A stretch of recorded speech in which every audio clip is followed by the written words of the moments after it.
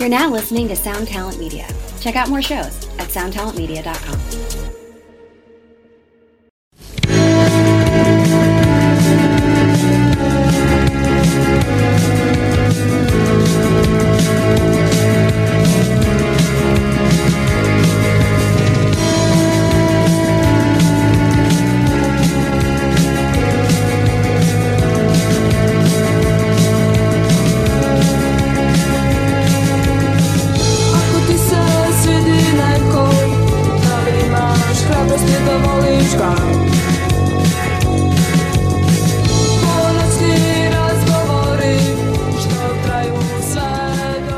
Welcome to Axe to Grind, the hardcore podcast.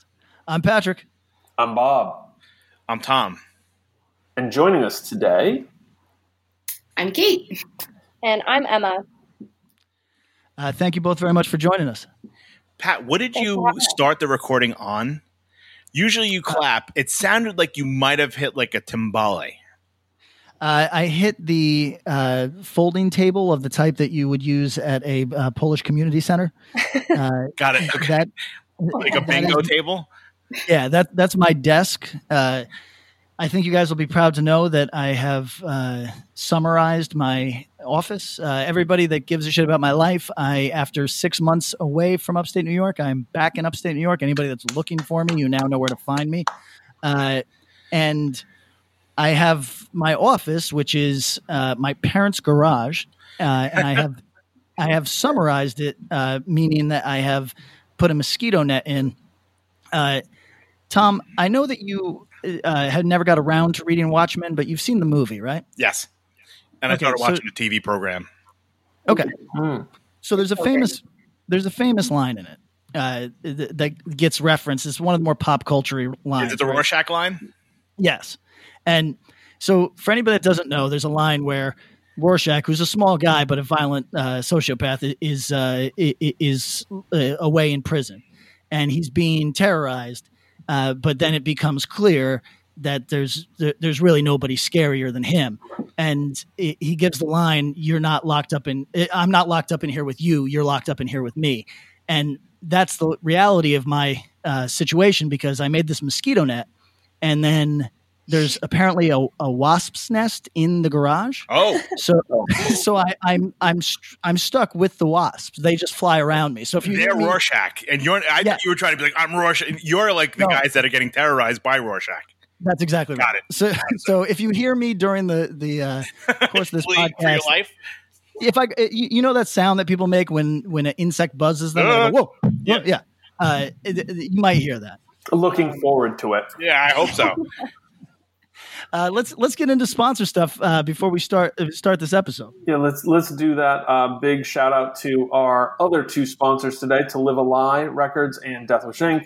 Hit their respective web stores, support them. But today we've got our other two friends. Patrick, why don't you start with Run for Cover?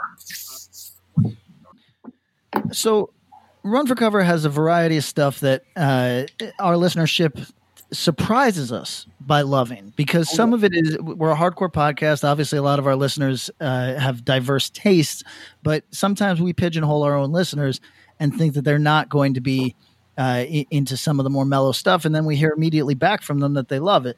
So, there's no God bless all of you, but I'm going to now sell you on a thing that should speak directly to who we think our listener often is. And that's the band Narrowhead. They have a record out. Bob, help me out. Is it in pre-order or is it up? It's out. Pre-order singles are up right now. Okay, so let me talk about this for a second. The alt thing, it is up to you if you still think it's refreshing or if you think it's whack, if you're over it. I'm a beneficiary from it because that's sort of the lane that Drug Church operates in. And I like what a lot of the bands in that scene are doing. Now, Narrowhead is one of the ones that we've been told for the last couple of years that we've got to play with. And whenever somebody tells me I got to play with something, I always go, never going to listen, don't care, get away from me. In the same way that people do that with podcasts, or books or anything. So here's the deal with Narrowhead, everybody. it is properly alt. It's not just a new shoegaze post pop punk band that uses a phaser on one part. It is properly alt. If you are a fan of anything from Ned's Atomic Dustbin to Sponge, you could find something in this that will appeal to you. It is more aggressive than I think is being sold to us. It is properly aggressive. If you like Drug Church, if you like Angel Dust, if you like Gouge Away, if you like any of the bands in that scene, if you like Culture Abuse, if you like any of the bands in that scene, but wish that everything was a little bit more drenched, Narrowhead is your fucking band. This gets my highest possible recommendation because if I'm going to be ignorant for a second, I understand it, and I don't always understand everything that we pump on this. Sometimes for me, it's like, oh, that's cool. I don't know what the references are. This one, I know the references, and I love them quite a bit. So everybody, I urge you strongly to check that out from Run for Cover. So everyone go check out the Narrowhead 12th House Rock double LP, I believe. Yep. You can pre-order that. Is that right? Double LP, buddy. Oh, Run for Cover. If you think you're not getting pressured after this, I got a new self-defense record coming. For a dude who appreciates brevity, you've got a double LP fetish. I do. Runforcoverrecords.com. Tom, what is that promo code? Axe to Grind. Patrick, what you got to do? Spell it out. Get your discount. Check it out. Emma and Kate. Hello. When I do this the second, I'm about to do the ad read. I'm going to go to you guys for the Axe to Grind, spell it out. So just so you're ready. We're going to do that, all right? So we're going to spell out Axe to Grind? Yeah. You'll hear it, so don't worry. I'm going to talk a little bit about our buddies Closed Casket Activities, who have a record coming out for the band Unreal City. The record is called Cruelty of Heaven, comes out August 21st. First single comes out today. It's called War Behind Bars. Patrick, why don't you go ahead and play that right now?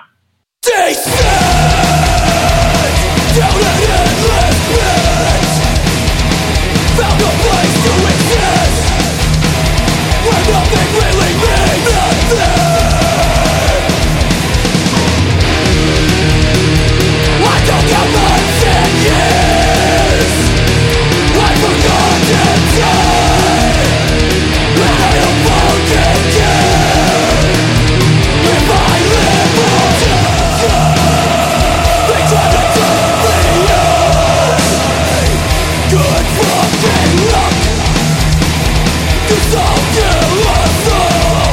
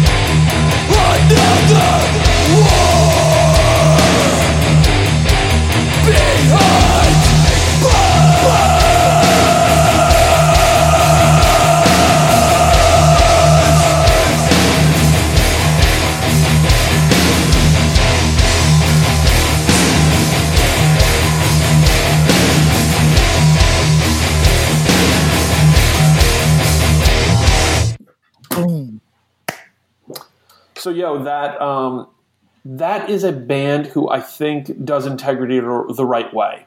Absolutely. I think everyone on this call and who's listening at home, well, maybe not everyone, but there was a wave. There was an integrity wave where there were a ton of bands trying to sound like Integrity, and some did, some didn't, some came really close. But what Unreal City nails that I think many don't get, and please, let me also say, this isn't just integrity worship.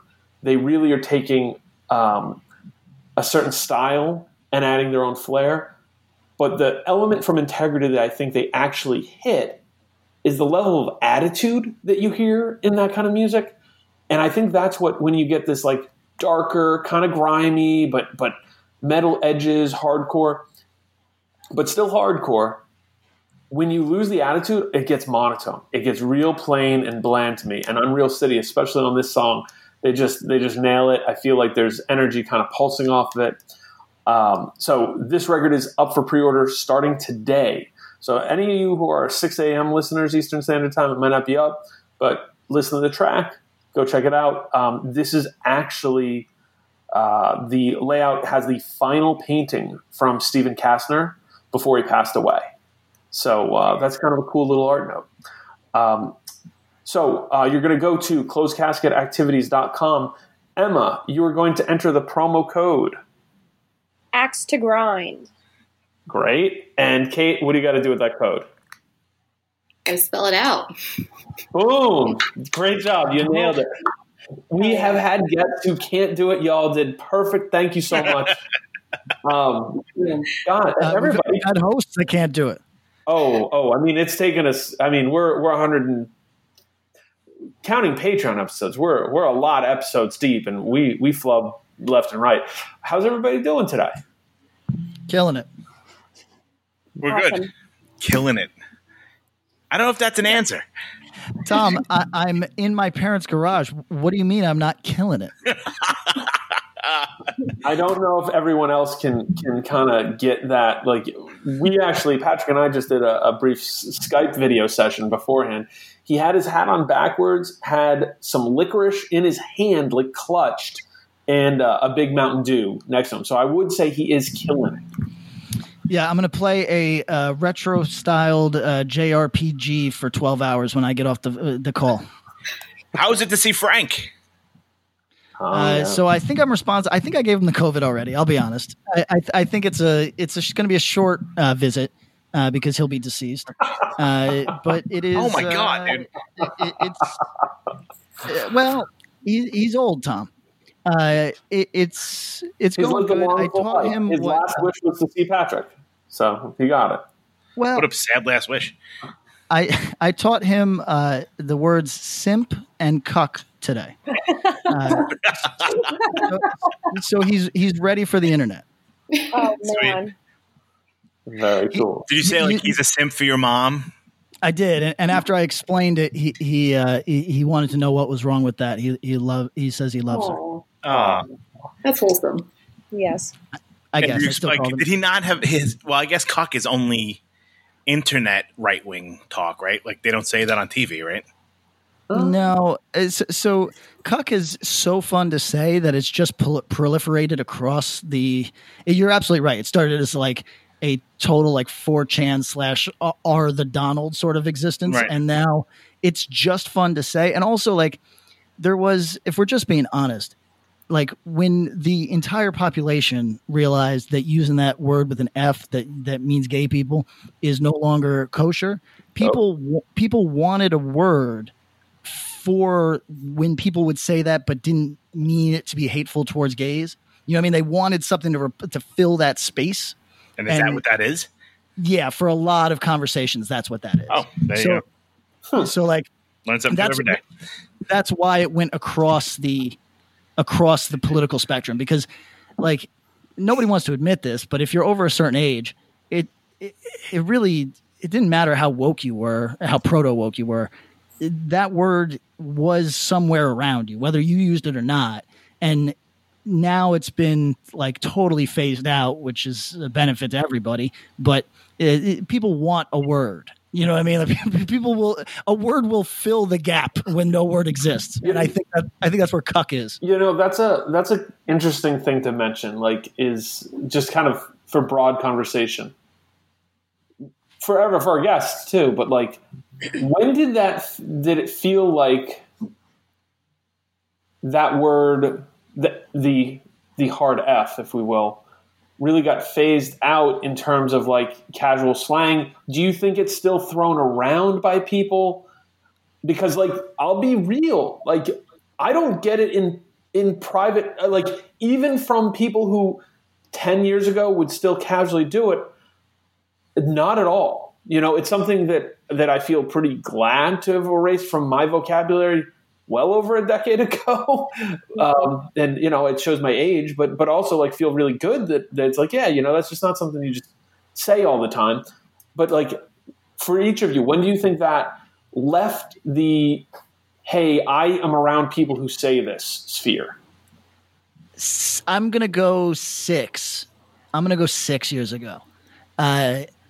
I think that it is now pure shock. People will still use it, but they use it to get a reaction, versus the way that it was casually tossed around. That, at least in my circles, that probably ended 6 years ago, if I had to guess.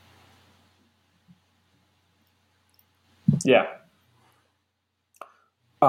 Kate or Emma, how about, is that a word that was ever like, do you remember a time when that was casually thrown around in circles that you were in? And was that something that you like feel uncomfortable about, look back at and think of as like, wow, how did I put up with this? Or did you like, was there a like hard line from jump for you? Honestly, like that word always made me uncomfortable. And I never really feel like anybody used it around me, because they know that word makes me uncomfortable. However, like just as like a norm in our society, I would probably go 5 or 6 years. And now it's just been completely reclaimed, as far as I've seen, by the gay community, which I think is awesome. For sure.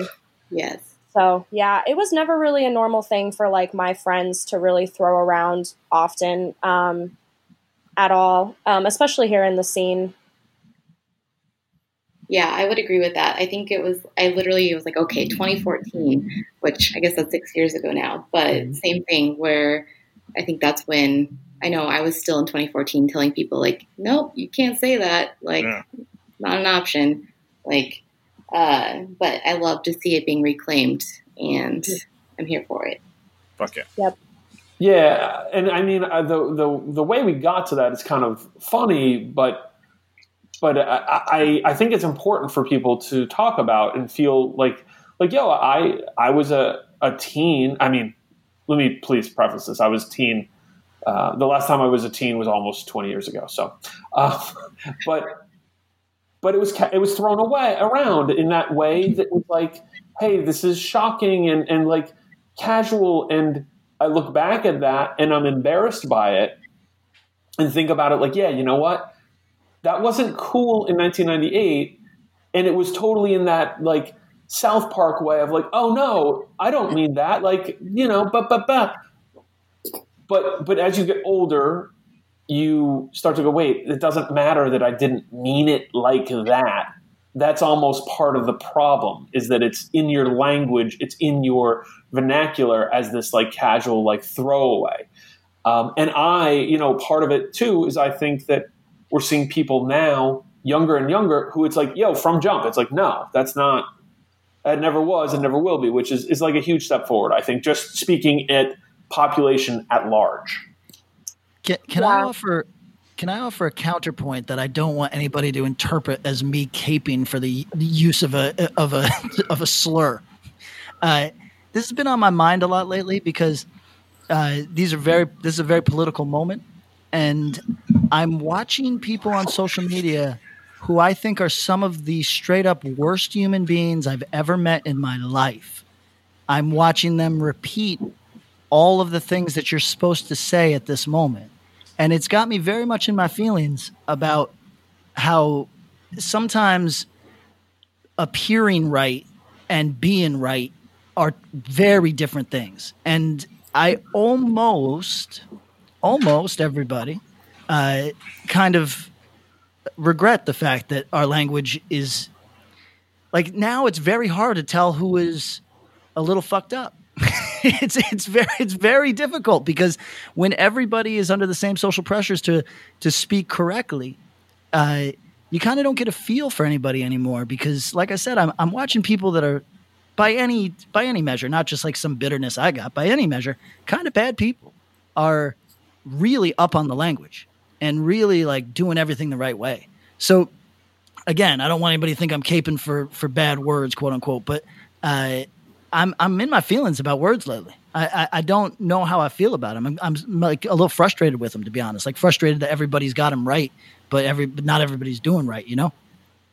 No, I think you bring up a good point. It's actually kind of scary. I know in the Pacific Northwest specifically, that there was an article a couple of years ago that came out that talked about how like there's these white supremacists within like Amazon and these big like corporate companies out here, Microsoft, who play the part and they get these positions of power within these big companies, and they have this like game face on about, you know, using all the proper words and like appearing on the surface level, being very emotionally intelligent and like woke, I guess, but actually using that as a tool to perpetuate their messed up values and like continue to, whether it be hiring people who they think are qualified, XYZ. It's pretty messed up, actually. And it's a good thing to, I think, look out for because, you know, there's some pretty strict norms out there now where it's like, hey, you're going to get called out. That's not good.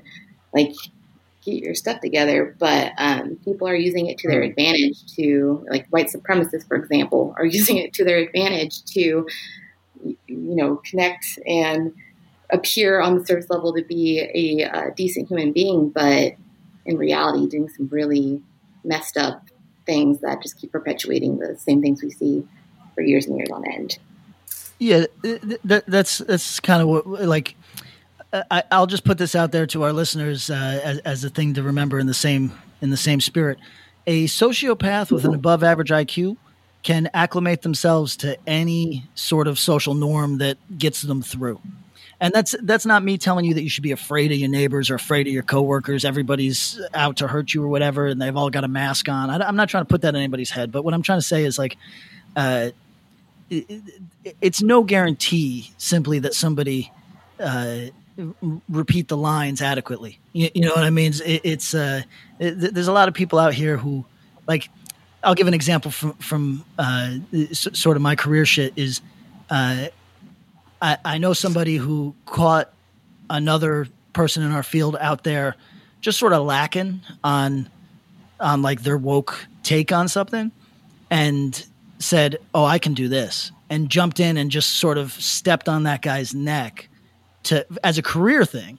But really just honestly playing a rhetorical game, like the way that I might argue with somebody in a van. You know what I mean? But it was for the effect of like, oh, I'm going to kick this guy's career down a peg. And that sort of shit happens too. Not everybody who says the right thing has the right intentions, I guess is what I'm driving at. Right. So hold on. Let me get this for our listeners. I'm going to attempt to cut any sort of gaps, but we've got a full fucking party right now. We've got 5 human beings in this chat. So if people don't know where to start, don't be angry at us. This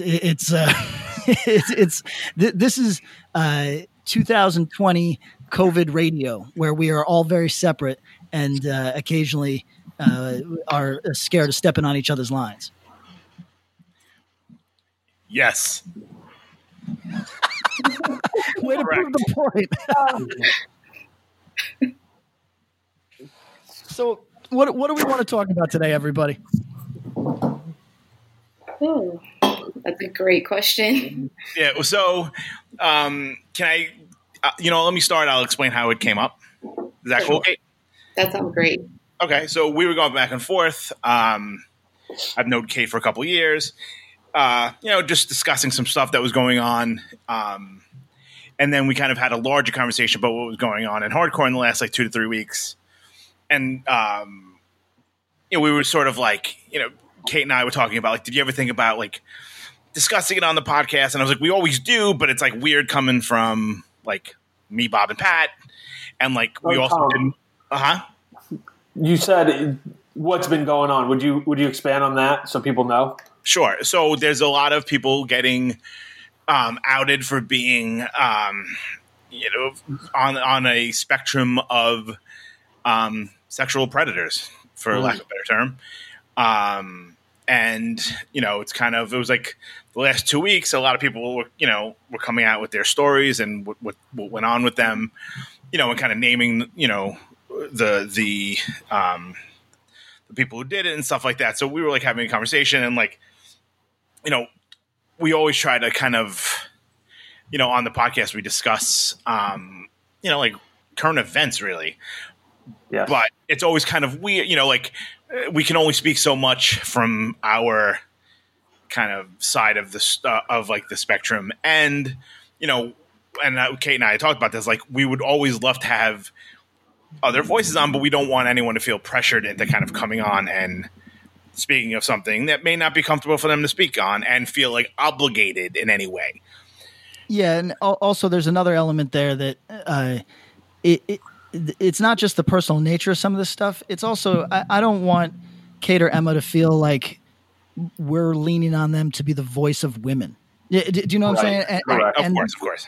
And that's that's a tricky situation for running a podcast that once a week is a frequent podcast, but it's not so frequent that you can respond to things in real time. So for example, if by some happenstance, I end up basically essentializing by virtue of what the women on this podcast say today. We can't respond tomorrow. It's just going to be a lame tweet where I go, "Oh, my bad," blah blah blah. So it's a sticky circumstance where, hey Kate, hey Emma, would you mind talking on this? Is this something you're comfortable talking on? And then it's we don't want our listeners, we presume they're more savvy than this, but not everybody. We don't want anybody thinking that Kate and Emma have all the answers, nor are they positioning themselves like they're the fucking police on this. It's a tricky conversation when you want to include some other voices on a topic, but you don't want anybody to walk away either feeling tokenized or conversely, you don't want anybody looking at those people and going, "Oh, that is now my model for behavior because I heard it from the horse's mouth." But there's a million horses in the world. There's a million perspectives, and we got two today. So that's kind of our intro for Kate and Emma. And by the way, ladies, we could talk about literally anything. If you want to talk about the last Turnstile record, we can talk about that. No, I appreciate that. I think it's important to say that we're not, Emma and I, we're not experts in this topic whatsoever, but we've been around long enough to see these things come up over and over again and, care enough to want to make sure that we can do whatever we can to make sure these things aren't perpetuated and keep happening in the scene that we both care about, even, as we keep getting older and, we're in our careers and all that good stuff. I think it's super important to me to be able to have a discussion about it, I think. So I appreciate Tom, opening up the avenue for us to be able to talk today. But just like Pat said, definitely we're not experts, but we just want to obviously have this conversation happening and be heard. And it's important. So we need to be talking about it, but it's hard. Yeah. I want to echo that as well. And just say too, that Kate and I have planned on creating a platform, where you guys, anybody listening to this, if you feel like we're not talking about something that, you feel like we should be talking about, or if you want to discuss different topics that we've been talking about, then we plan on having a platform so we can have these discussions as well. Kate, I don't know if that's something you want to kind of introduce now or later, or.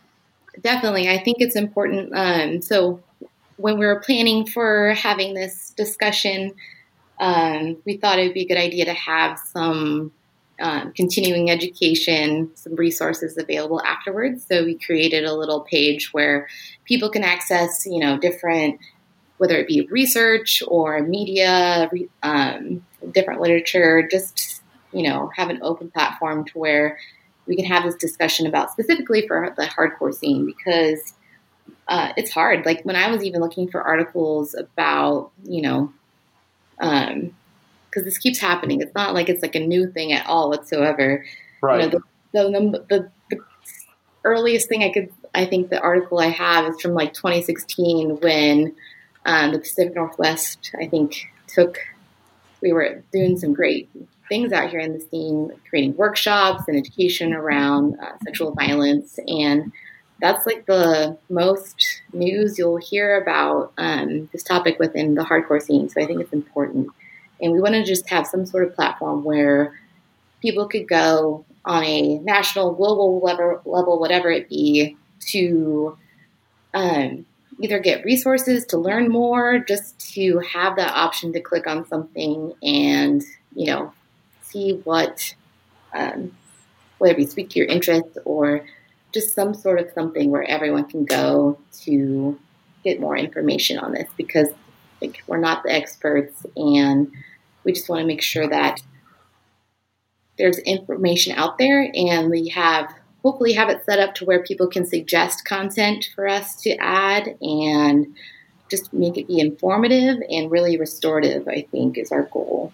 But it's a new thing. It's we're responding in real time to this, but we just want to be able to, we keep seeing these trends over and over again, and we want to hope to not have to see them in the future, and to really just educate the community that we're all a part of and been a part of for so long, and make sure that we don't have to keep having these yearly cycles or 2-year cycles of, myself having to go on Twitter and be like, hey, guys, stop, supporting this person. They're they've hurt me, they've hurt others, and we hope that, it does some good. But just that disclaimer, we're not experts in this topic at all whatsoever. Yeah, and we definitely want this to be a collaborative effort within the community, not just us, having this platform. We want, everyone to feel like they can be involved, for sure. I love that. That's great. So I know I'm going to get killed for attempting to lead a conversation where we have two women come on to give their perspective. But if it's all right, I'd like to tee up a couple questions and just get your point of view. Of course, you are the podcast experts, so yeah, we're both new to very this. much up for debate, but I Very appreciate it. Can I get your perspective on what might be a dummy question? Is hardcore any worse than the general population in regards to whatever language we want to use? I don't know if we want to say sexual misconduct, if we want to say creepo behavior, whatever we want to say. Is hardcore worse or and don't get me wrong, it's not necessarily, your answer here doesn't mean that we don't got to focus on hardcore or it's all good if you say it's not as bad or if it is, but it's just, this is like part of the dialogue online that I'm fascinated by, because when this latest round of people getting guillotined online happened, people really came out and spoke from their experience and said hardcore is way worse than my normie life now. I experienced nothing but gaslighting from people after years, blah, blah, blah. And it was all this stuff that I was like, oh, that's really interesting, because now, of course, if somebody was doing bad behavior, they wouldn't necessarily invite me. But it's not the sort of thing that I'm exposed to with any frequency in hardcore, and that might just be because I don't got a ton of fucking friends. But normie life feels a little bit more predatory.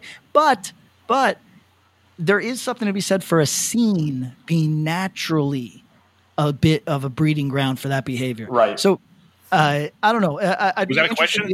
The question was, is hardcore more or the same or less predatory sexually or creepo behavior, however we want to put it, than outside of the hardcore community? It's a good question. I think it's impossible to have the perfect answer on that. But I think that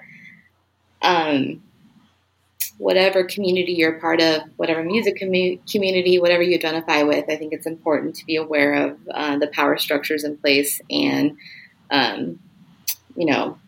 with the behaviors of the people who kind of control a lot of the dialogue and what gets out. And I think it's an interesting time right now because I think we're seeing it expanding to other communities, especially in this time right now where, you have the wrestling community, you have the gamer community and the hardcore community all coming out to say like, hey, this is a problem everywhere and we need to address it. Like we need to stop getting back to this point where we're just calling people out and canceling them, and we need to actually make change because it's like we're just going to have the same people or the same type of people keep perpetuating these behaviors, or it's just you have to eventually hopefully do something about it. So I don't know if it's necessarily worse than others. I can't speak for that, but I know that it's hard to meet a woman in the scene who hasn't been violated or like hurt from another person in the scene. So I don't know if Emma has a different experience. Not necessarily. I would really say that it's subjective to each person's experience. I've had horrible experiences when I was in high school, and I've had, horrible experiences in the hardcore scene. And, it just kind of surrounds us in society, like all societies. However, I do think that hardcore is supposed to be like the antithesis of like what normal society is supposed to be like. Right. I think that we should hold ourselves to a higher standard. And I think that these are things that we should have figured out a long time ago. I don't know. I'm drawing a blank here. So, sorry, go ahead. No, I wanted to say, I think my follow-up question is, we see, you mentioned the variety of different, subcultures or interest communities kind of thing, where you're seeing this more and more, where there's there's platforms where people can speak out about negative experiences. And I think about hardcore because this is the one kind of where Axe to Grind lives, and the audience that we're speaking to, certainly. Do you think that the experience of this kind of behavior prevents it from being a more diverse, inclusive place? Because I look around and it's I think that punk hardcore music, at its best, it does look like a really different kind of place in certain places. But, a lot of times you look around and it's still a boys' club, and the majority of the people at the shows are guys. And I wonder about what all the reasons are for that. And then I cycle through and see the level of commentary from people who are involved who are saying, hey, this is my experience and this sucks. And then I see a good number of people who are like, yeah, I was pushed. I got out of this music scene because of this kind of behavior. And I think about how frequent that is or not frequent, but I think it is probably decently frequent that people come in, experience this, and are like, I'm not interested in this. And I want to see if either of you have a feeling on that. Yeah, I think, I started going to shows when I was like 13. My parents would drop me off at a show, and like we lived in rural Washington, like just crap town, not a lot of exposure to anything. I didn't even have internet.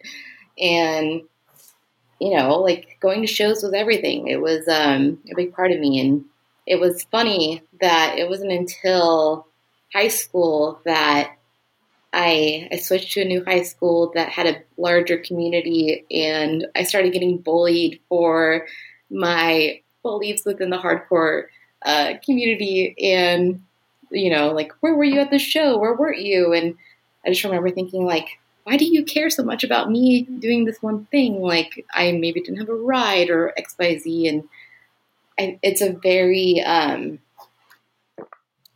involved culture.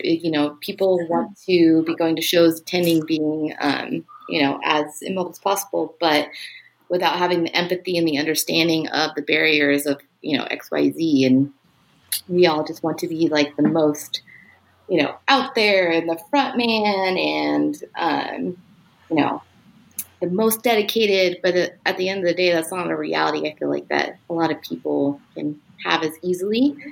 But I think I do have a unique experience in the sense that, I kind of like went in and out of my experience with hardcore, where I was super involved in it because it's the only thing I had as the community, and I was so desperate for a community, and I loved everything about shows and how it made me feel. And then, I started getting bullied for this in high school, and I was like, this doesn't make me feel good, getting bullied. Like, I love going to shows, I love this music, but, obviously these people don't want me there. And there's that weird, I don't know if everyone experiences, but it's like, okay, if other people are, being this intense, like clearly they're the experts on it. So I'm the jerk here. I need to just like drop out and not go anymore. And then I would slowly like have more friends draw me back in and XYZ.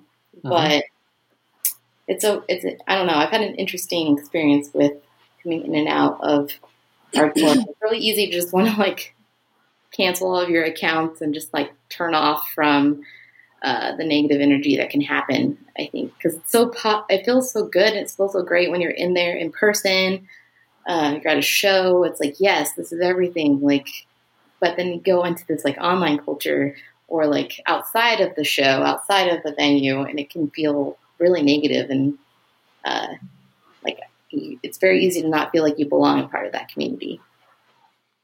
Absolutely. Yeah, a lot of negativity. There's also, I feel like, a lot of pressure, especially I started going to shows when I was 16. There was a lot of pressure for me who was, I was young and there weren't a lot of girls at the time. And so, I felt like I had to try hard, just to like be accepted by everybody. And there were points, throughout the last decade of going to shows where, I would feel really anxious or nervous before going to shows because there was just a lot of judgment being passed around. And I feel like I've seen a lot less younger kids going to shows these days than back when I was in high school. And, half of the people in the room were my age. And I feel like that has a lot to do with it. These kids don't feel like they're being welcomed. They're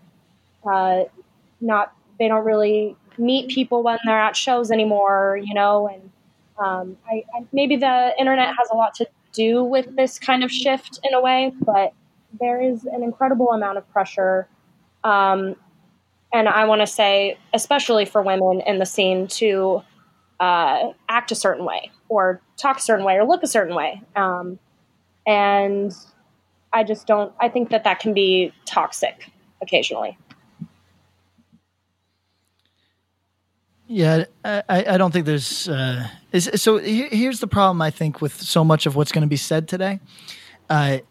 Everybody's going to agree with you and not realize their complicity in not upholding the thing that you're saying. Correct. So, yeah. So like everybody, I think, that just heard what you said is going to nod in agreement, and I bet many of them would empathize in experience and go, "Oh, I also felt pushed out, or I also felt like there was a judgment placement where I didn't know enough, et cetera, et cetera."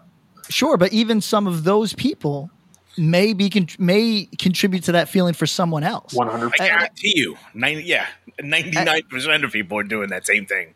I want to admit, I've even done these things, like as somebody who booked shows, I could have gone up to a new person and said, "Hey, like, what's your name? I'm Emma, welcome." And I've tried to be in that headspace where I can do that. But a lot of times, like, I just stick with the people that I know instead of like really opening it up to this kind of community vibe. I think we're all a little bit guilty of doing that in a way.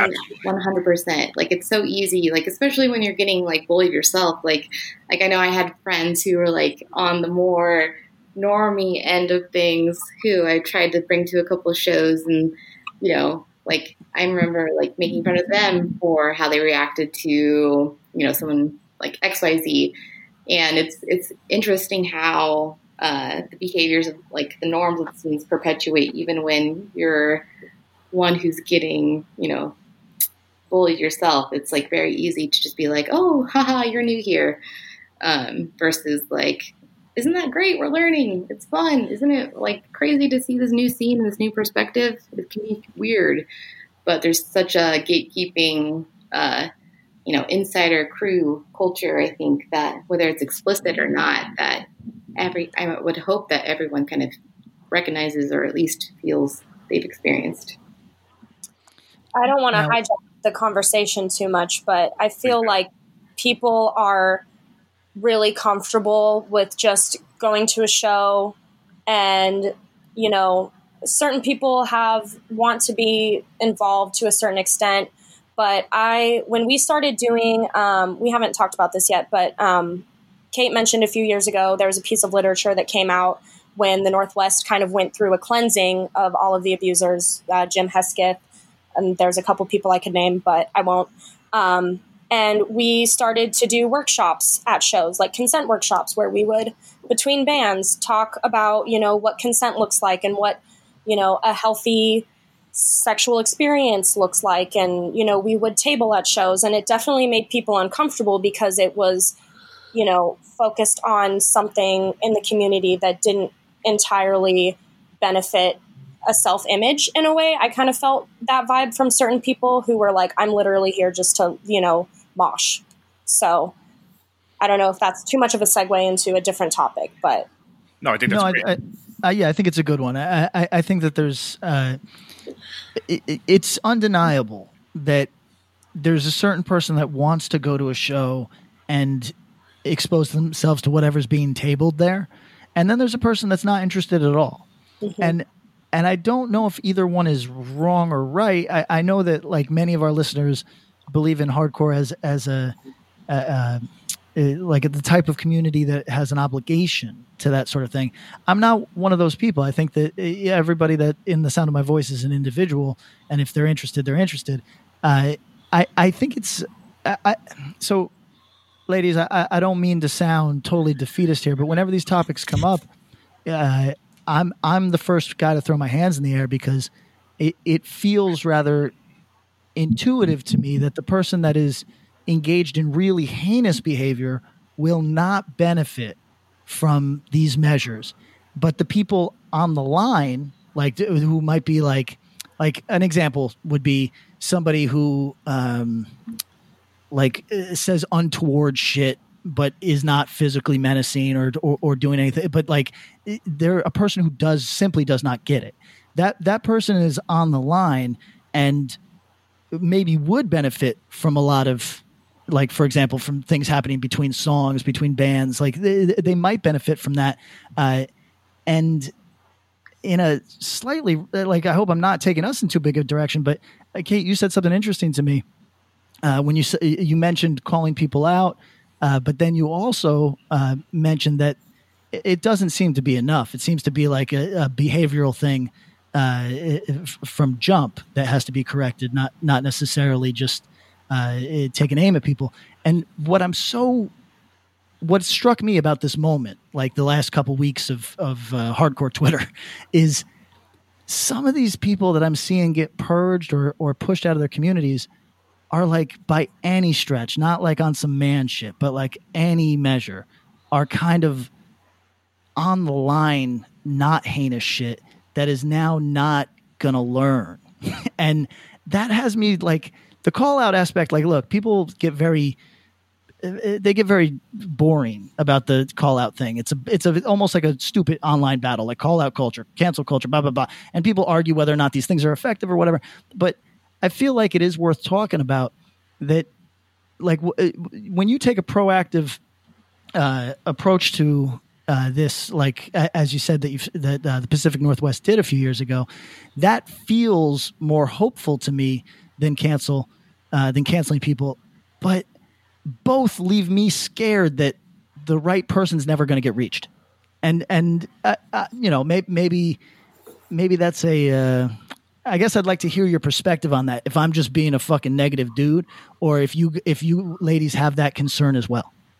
No, yeah. Well, I think maybe if that person isn't necessarily willing to listen to us, somebody standing behind a table, somebody with a mic in between sets, maybe one of their friends is willing to listen and willing to have that conversation with them, and they'd be more open to that. I definitely understand feeling apprehensive to talking to a stranger about this kind of stuff, because it is hard to talk about, especially if you have been comfortable with your behaviors and you haven't really understood what that means. But, maybe like harvesting this community culture where we can have these conversations and hold our people accountable. Therefore, we can talk about growth and change instead of promoting fear and shame. And not, there are some people who definitely should no longer be involved because they've just hurt too many people and their presence in the room is really damaging to the people that they've hurt. But there are also times where I feel like we should give an opportunity for people to change. And that's really, it's dependent on the victim, and what they want to see. But if we can try to inspire a way, or like a program or anything, just kind of a comprehensive way to have these conversations, then, it's better than what we're doing now, in my opinion. Yeah, I think that's, I feel the same way, where it's like, okay, I'm notorious. Like, I called out my user on Twitter like 5 years ago, and it like had very little traction. I got gaslit from my user creating first doing the classic, like, oh, delete all social media presence, and then like creating like a random Twitter handle and like gaslighting the people involved. And, and I didn't want to share my story when it first happened. I actually got kind of pressured into sharing my story, and it was very uncomfortable for me, and I didn't want to. And, I was friends with this person, and,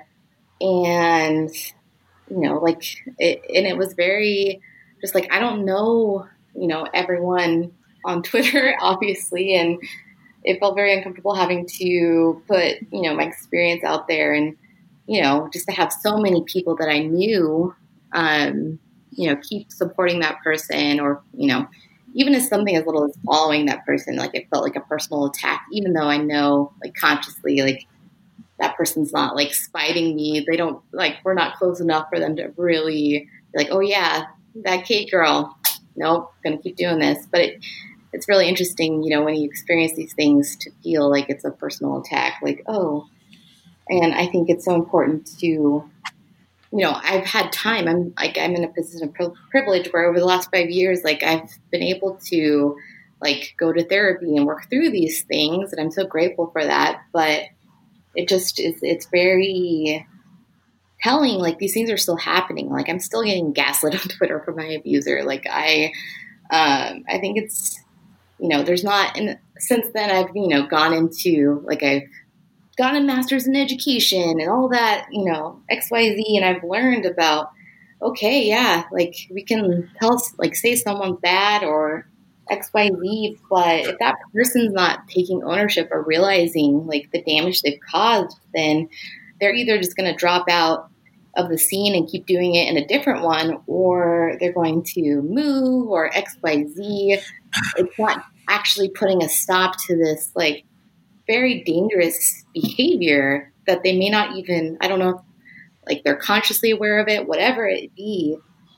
There has to be that, like, that second part of, okay, people are calling me out on my stuff that I've done in the past that's very not okay. What am I going to do forward to make sure that this doesn't keep happening, or that whatever, like, whether it be go to therapy, but we all know that like going to therapy isn't an equitable practice. Like, not everyone can do that. So what does that process look like to make sure that we're listening to these people who are saying like, hey, you hurt me. Like, what does it look like to acknowledge that, oh, maybe I didn't feel like I hurt them, but very clearly I did. And how can I make sure that I don't hurt anyone moving forward, versus getting canceled and kicked out and then going into another scene and doing the same behavior that's so damaging. It just seems, I don't know. Yeah. I mean, we've actually talked about that. Yep. Like, kicking the can. The kicking the can thing we talked about quite a bit. Like, now you're setting up other folks that have no idea what this person is capable of. And then it's just generating a new set of victims and all that sort of stuff. So, but like we were talking, I mean, we had this 2.5-hour Zoom call about this on Friday.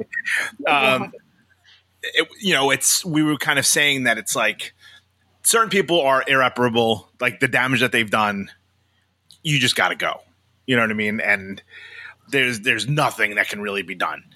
But like you were saying, there's like there's a place for things. And like, I don't know, Emma, if you're like comfortable talking about what we talked about with that person that was called out and kind of took 100% ownership of it, and how even that was like kind of an issue.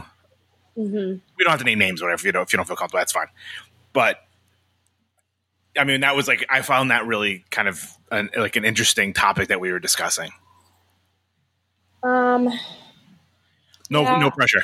I don't know. I don't want to invalidate the victim's experience at all by talking about it. But I did see a fairly thorough accountability process happen, and this person still got publicly called out, which I understand. Like, that is a way to hold somebody accountable. Yep. You can put it out on the internet and make sure that people see it and people know. That way, in the future, if somebody decides that they want to be involved with this person, they know that history is there.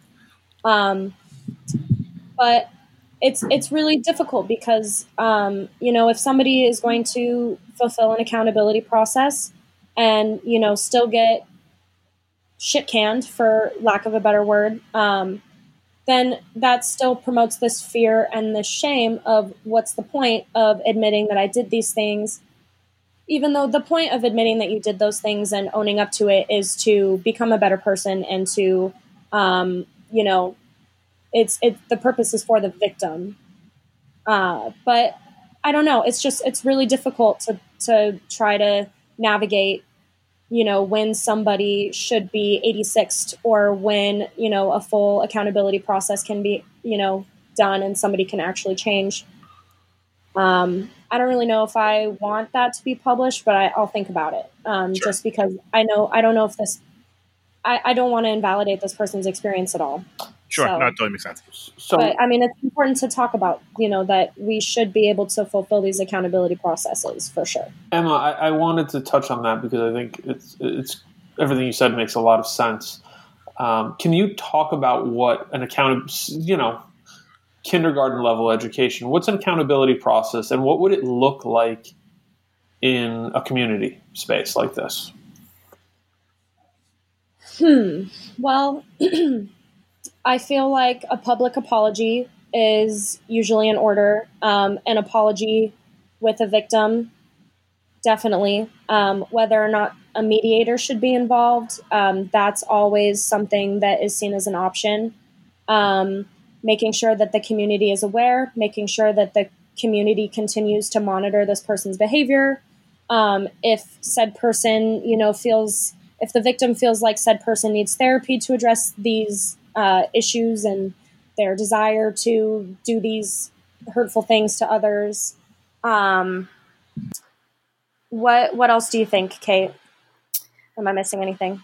I think it's really hard because hardcore is such a community and it obviously is on a global scale now, and it's hard to like put that out there like this is the right way or the wrong way. But I think it's sure.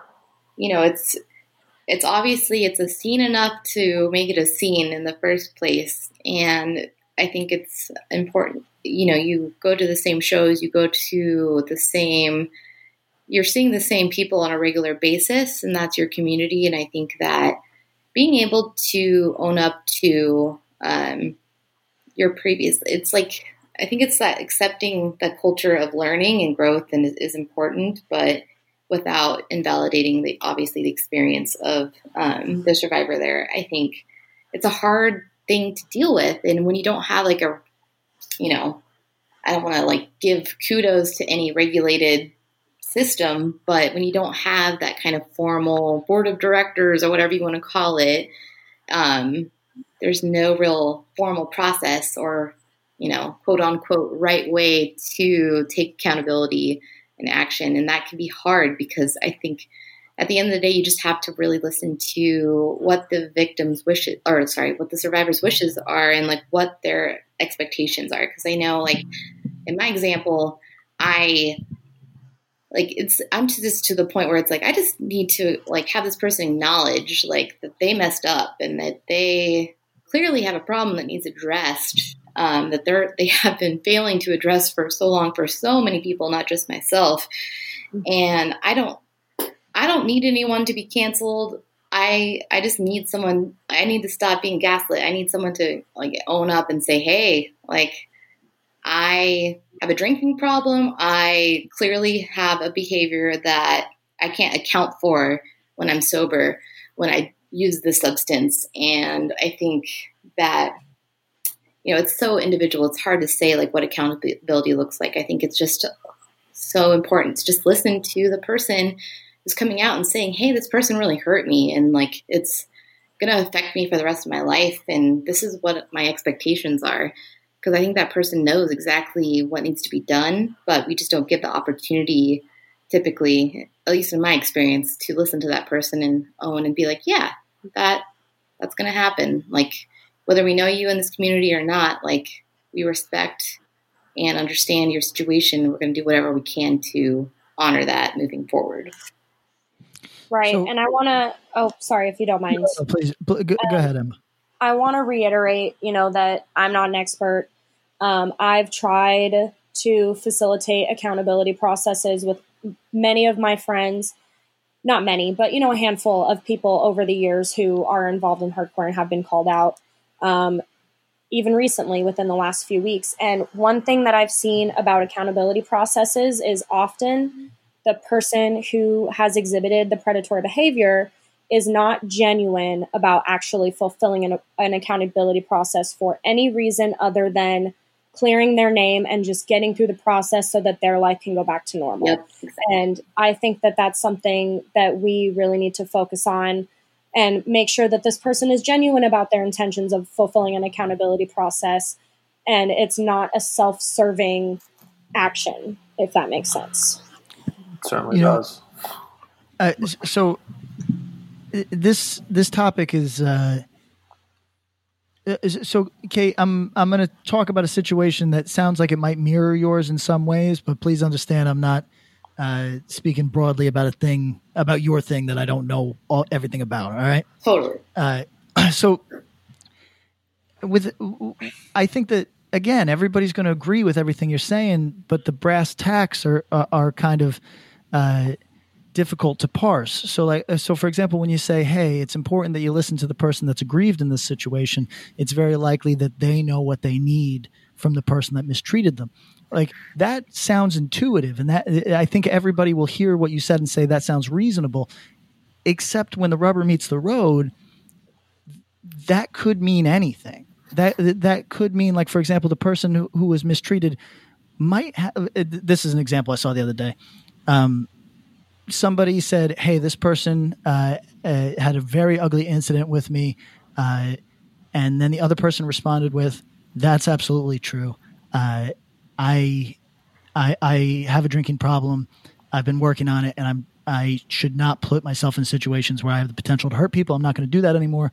But I take accountability for this, and I'm sorry. And then the original person said, I do not accept this apology until you until you have years sober and are in AA. And now, Kate, that might strike you as completely reasonable given your situation, but for me, when I was reading that, I was going, well, damn, AA is about as personal a decision as any single person makes in this life. And the idea that somebody would say that I'm not allowed at the table or I'm not valid until I do this thing that like is really specific. Not everybody does AA. Not everybody that gets sober does AA. That's like a very specific track that people take in life. And so I guess what I'm saying is like, again, I agree with everything you said, except when I see all the exceptions to it, which make it a very confused conversation for me, you know? For sure. I think that in that situation, like, my mind, it sucks that we live in a society where AA is the only, like, I don't want to say proven record or method, but it's the most well-known method. Yeah, accepted, process of dealing with your addictions. And I think that's a major problem because, it's a very religious process and not everyone's religious. Like, if your values don't align with this program that has all this success records, XYZ, I know, like, if I were in that situation, I wouldn't want to go to AA. Like, I don't align with those values. Like, I'm going to feel very out of place, like a fish out of water. And so maybe that person, the victim or the survivor, is thinking to themselves, like, hey, you need to clearly show me a record of, like, you dealing with these behaviors, and I need to see some sort of record. And I think that AA traditionally has, the ability to prove that with the token or whatever it be, to say, hey, I've gone 60 days without doing this thing.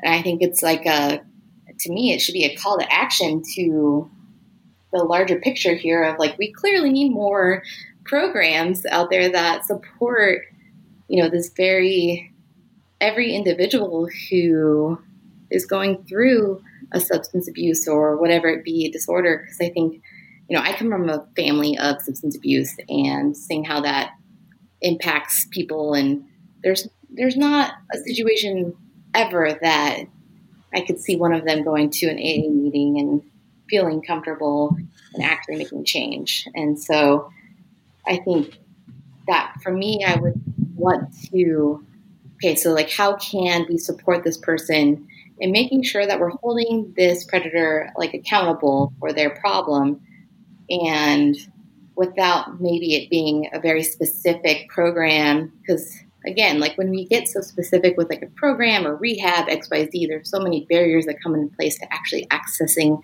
and following through with that program. So, how can we hold people accountable without making them go through these systems that society has deemed perfect or the best practice, when in reality it might not be the best practice for everyone?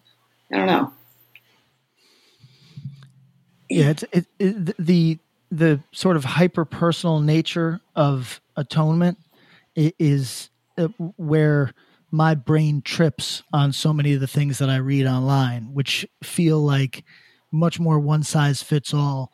And much more, I don't doubt for a second that what you ladies have seen is accurate, that a lot of people that go through accountability processes are doing it like 30 days for a DUI, like, just get through it. I don't doubt that for a second, but I also think that it becomes very tricky when it feels like the community is holding you to a thing. So essentially you are responding to the community and not the person that you mistreated. And that's one that I see quite often. It feels like people are trying to save their skin socially and not necessarily because to me, and listen, this is, anybody that's mistreated me in life, it's again, a personal thing, right? So, like, everybody wants different things from the person that might have done them wrong. But I'm so much more into this sort of, like, you approach me with an honest apology, I either accept that honest apology or I do not. And I understand the nature of call-out culture, maybe not cancel culture, but I understand the nature of call-out culture, which is essentially like, hey, maybe I'm from a marginalized identity. Maybe I can't physically beat up the person that did me wrong. I don't have some of the resources that other people do. This is the recourse I'm going to take, which is to bring this to the community's attention. I understand that. But for me personally, like, it often seems to be at the expense of an actual interpersonal resolution between the aggrieved and the aggriever. Like, it seems to on many occasions put a wedge between like it wedges between resolution is what it feels like to me. Oh, absolutely. But like, I could tell you, like, I don't know how many years out of this experience, and I'm still like, I don't want to freaking see that person, you know? And it's hard because it's like I'm grateful that I've gone through whatever, done the work, blah, blah, blah, to like be able to confront that. But it's so much work to, and it's not easy. Like, I'm grateful I had healthcare, that I was able to go to therapy and talk through these processes, like this situation. And it's not like as easy as like, I'm going to talk to that person who, assaulted me. It's like, you have to get through the grieving processes of like, I'm freaking mad. Like, you're a horrible human to keep doing this and like, being a part of this community that I'm also a part of, while also saying like, hey, you're a human and you're capable of making mistakes and you're capable of learning. I'll be the first hypocrite to say like, I'm an educator and I know people are capable of learning and changing, but it's still, when it's the person who hurt you worst, like, you still have, like, at least me personally, I harbor that, like, you're just talking the talk. You're not really going to do this. I don't want to waste my time addressing you. And then it gets put into the community's hands, and that is not necessarily the voice either that needs to be heard. Because it's like, again, it's like, it's hard. There's no perfect situation or perfect way to address it, I think. I also feel like we're in fairly new territory, so it's great that we are having these conversations about like what could possibly work, because then it gives us an opportunity to try, and we could use that, as proof to, some survivors as to what can work and what doesn't, For sure.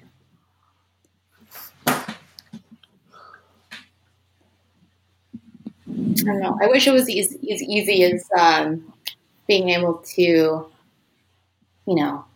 just have that conversation with that person and say, hey, this is what like I don't like, and this is what I want to see moving forward. But it's so hard. It's like you get into this, at least from my experience, you get in this situation where you're like, I just want to protect whoever's interacting with this human moving forward to make sure that they don't have to ever go through what I did. And it's like that survival instinct of just saying like, hey, I just need to make sure people know that this person is not safe. Like, maybe in the day-to-day interactions they are, and maybe they're not. But like, clearly there's situations where this person has or still cannot accept and can't have that conversation about consent. Can't realize their behaviors and how they're problematic. And it's hard when you don't have like someone to step in and say like, hey, this person clearly doesn't know how to behave in a way that is acceptable in this community. And here's the process we're going to go through to make sure that they understand. And if they don't, like, this is what's going to happen. It's a very unique situation. I don't know.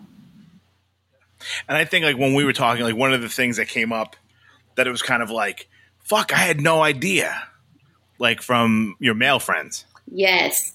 And it's kind of like, and what you said was like kind of really rang in my head, because it was like, well, fuck, of course. Right. And if you want to go into that, I thought that was like super helpful. And I think people need to hear that across the board. Yeah. I think that it's easy when you have a friend that has been either currently problematic or problematic in the past, or like abusive, I should say, actually.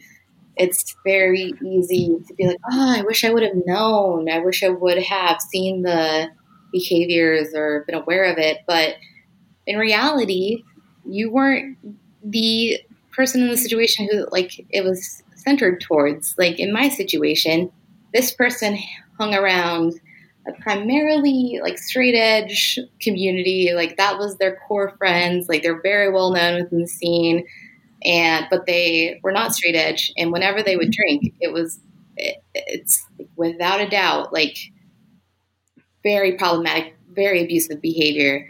And unless you're there in the room when it's happening, how would you have known that your friend is perpetuating this behavior or being problematic? And like you could say like, oh, well, on tour we spend every waking moment together, but you just have to really think about, like, are you seeing this person in all aspects? Like, maybe they act different when they're on like tour, or I think it's so easy to be like, how did I not know? But that, I don't know, that felt to me a little invalidating of like, yeah, no, of course you didn't know. You're not the person that it happened to. Like, it happened to me. Like, I experienced it, and I don't expect you to understand or have seen the warning signs, like, because you're the person that ultimately it didn't happen to.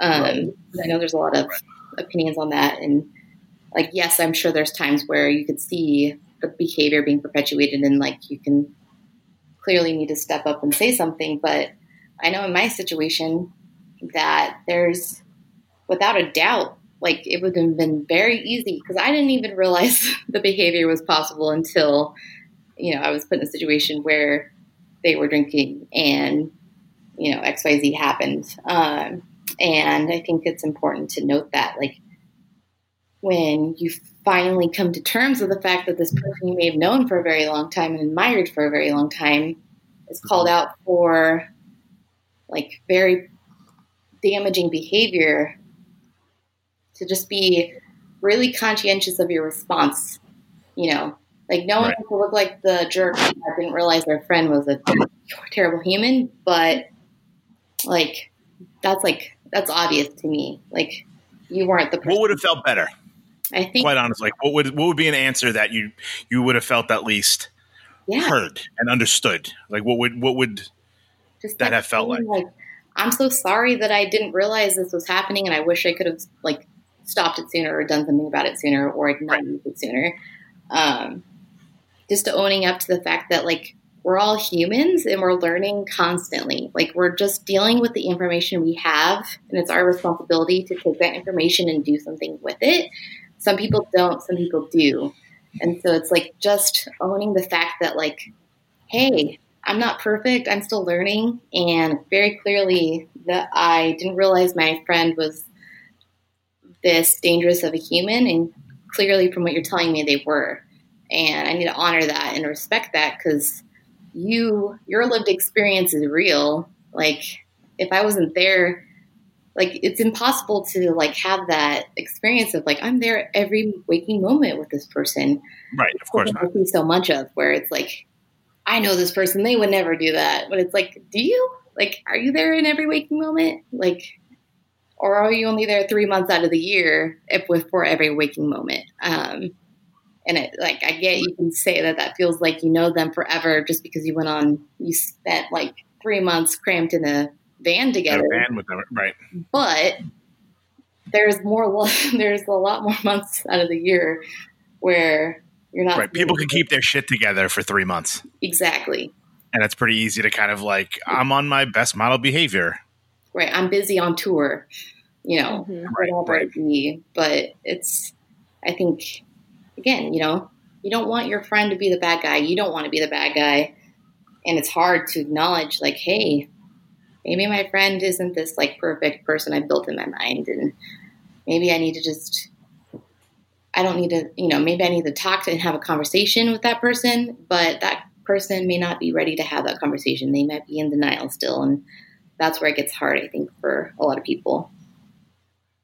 Right. Do you think people fail to, like, revisit, like, they mention it once and then sort of like, all right, in the heat of the moment, I just had this conversation with my, a female friend who said this and that, and if the perpetrator isn't willing to discuss, it kind of gets, like, it goes by the wayside, do you think? I mean, like, what does the perpetrator in that situation have to lose? Like, if you're just, like, questioning them on it and you don't really have heart holding them accountable, then they can just say, like, that's not real, that didn't happen, and then it's over. But if you're saying, like, hey, I need you to really reflect and think about how this person's experience, like, if you were, if maybe there's a situation where you don't remember what happened, like, do you think you're capable of doing these things? Or, I think it's just not as black and white as we want to paint it out to be. Right. I think just kind of something to add on to that, as somebody who's being accused of something, the last thing I want to hear them say is I never had the intention to hurt anybody. And I mean, a lot of that has to do with not being educated about how your actions affect other people, but it's not about your intentions, it's how it was perceived. And maybe it has something to do with them not being aware of what proper consent looks like. But saying I never had the intention to hurt anybody doesn't mean that you didn't. That's so right, important. and that you don't owe them an apology and or more. Absolutely. Yeah, at least a conversation instead of just, like acknowledge. That was not my intention. Well, that's not how it ended up for me. So, right. I mean, I think that's I think that's a big point that I think people kind of overlook. It's like, well, oh my God, I didn't mean to do that. Well, it did. You did. So how are we going to kind of have a conversation about that? And I think that's something that we also talked about. Like, how do you have those? We had talked about mediation and stuff like that. But like, how do you have those conversations in a safe place that it's not necessarily, judge and jury, but there's a place for you to kind of have that conversation if the survivor wants that, and like, what's that meant to look like? What's the safest way that the person feels like they can kind of voice their experience and feel like they can do that. Yeah, I mean, I think that's like something we have talked about. So if that's something, that Emma or Kate have like wanted to expound upon, just kind of like, what would that look like in if we were able to kind of call the shots across, the United States of hardcore, like, what do you think, and like you said, this is different for each survivor. So it's like, it's hard to kind of come up with a rubric that works for everyone, but like, Right. would there sort of be like an in-scene mediator that kind of is just there to make sure? I mean, particularly the survivor is like in a safe, comfortable space to kind of have this conversation. I think that the mediator should be somebody that the victim trusts. Makes total sense. Yeah, 100%. Because it's so easy to get put in a situation where I could totally see it playing out where this is who we've decided the mediator is. Deal with it. And because that's, I feel like, so easy within any community. Like, it's like, oh, this person is the most... Everybody loves this person. Right. Exactly. Like, they're the most, they're very educated. They should have the best perspective. But I don't think that's true at all for that individual. Sure. I don't think, I mean, we were kind of talking about this when we had our Zoom call, but I don't think having like, quote unquote, elected officials within the scene is really practical. But like having people within the scene who, are educated on this topic or passionate about this topic and are willing to take that on, maybe they could kind of, I don't know, put out a beacon in that way. That way, if a victim I keep saying victim, I mean to say survivor, the terms are not exactly interchangeable, but the survivor, if they want to, reach out to that person, then they at least know somebody that they can rely on. Right. That this person makes themselves available, whether or not you know them incredibly well or anything, that there's folks like that can kind of, that are willing to be a part of the conversation. Yeah. Yeah. And that there's no other... I mean, my scene is small enough that, like, if I were to put out that beacon, like, most people would know who I am, or, if somebody else in the scene, everybody kind of knows each other. Sure. And so, but, I mean, I also live in a smaller scene, so it really depends on the size and the dynamic of the scene for sure. That makes sense. Yeah, it's hard because,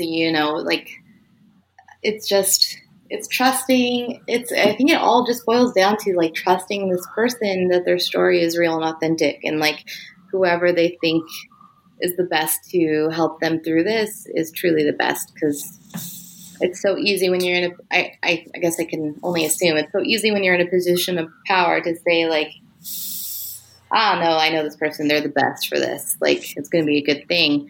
But I think we're just perpetuating these systems, and especially like the like hierarchies and stuff. Exactly. That have very clearly not done a lot for. Right. There's like implicit bias on who you pick. Right. And I don't know what that looks like to acknowledge, like, I've been in hardcore for X amount of years and I've been in these many bands and this, like, and just to acknowledge that, like, that doesn't necessarily make me qualified to tell this person, like, how we're going to handle their situation. Definitely not. I think that's where it gets hard, because I'm the first to admit that, like, I want to come in quick to, like, help or be like, oh, like, yeah, let me help. Like, but we have to be mindful of our power in that situation and how our biases or our experiences might impact that. In part because we're not conditioned to think about those things. Right. And like when you, Em, and I spoke about this, we all had like the one person that like popped in our head for each place. Right. And it's like, that's probably an issue in and of itself. Exactly. But you're automatically like, this person in Seattle, this person in Portland, here in New York, here's what we're doing. Like, you know, like you automatically have that bias built in that like this person's an elder states person and like he or she must know you know what I mean, how to handle this sort of stuff. But it's like, it's not necessarily the best way to go about it, you know. Right. Because it's your own experience. Yeah, like it could kind of play into a popularity issue, you know, instead of being somebody who's qualified to handle a serious situation like that. I think that having literature and, like, you know, being able to have a workshop to teach different people how to navigate these situations would be really helpful. That way it's not, you know, just the person who goes to the shows the most or has the most followers on the internet that's, you know, kind of nominated by a survivor to handle something like this. Right. And that's how they can kind of identify themselves as those folks that are willing to be involved by like almost proving that they went through this like workshop process and stuff like that. Yeah. I mean, I want to think that doing something like this is doable. You know, we don't really know how practical it is until we try, but I think it's something worth talking about and, you know, entertaining. Absolutely. Hello, it is Ryan, and I was on a flight the other day playing one of my favorite social spin slot games on ChumbaCasino.com. I looked over at the person sitting next to me, and you know what they were doing? They were also playing Chumba Casino. Coincidence? I think not. Everybody's loving having fun with it. Chumba Casino is home to hundreds of casino-style games that you can play for free anytime, anywhere, even at 30,000 feet. So sign up now at ChumbaCasino.com to claim your free welcome bonus. That's ChumbaCasino.com and live the Chumba life. No purchase necessary. VGW. Void were prohibited by law. See terms and conditions. 18+. Hi, this is Chad Nicefield. And this is Justin Press. We're the host of Making Waves, the Shiprock podcast, a part of the Sound Talent Media Podcast Network. We're inviting you to sail away with us on an epic journey in musical enlightenment. Every week, we bring you only the best artists in rock music and discuss everything from the cruise, to the stage, to the saga of being a professional recording artist. We'll have lots of special guests along the way, so tune in every week. Your stateroom is available every Monday morning, so welcome aboard. Hey, what's up? My name's Lurk, and I'm the host of Lambgoat's Van Flip podcast. Every week, I have in-depth conversations with bands from all over the scene, big and small. We also like to keep our finger on the pulse and showcase up-and-coming bands on the show as well. So come check out Lambgoat's Van Flip podcast. Pat had something to say. I can hear him go. No, so Kate, this is like, we can 100% cut this next question if it puts you in a no-win, you know, which it might. Yeah. But having been through a thing, does that make you very open to everybody's claim, or does it, in your mind, is there a bar to which things that you take seriously have to reach?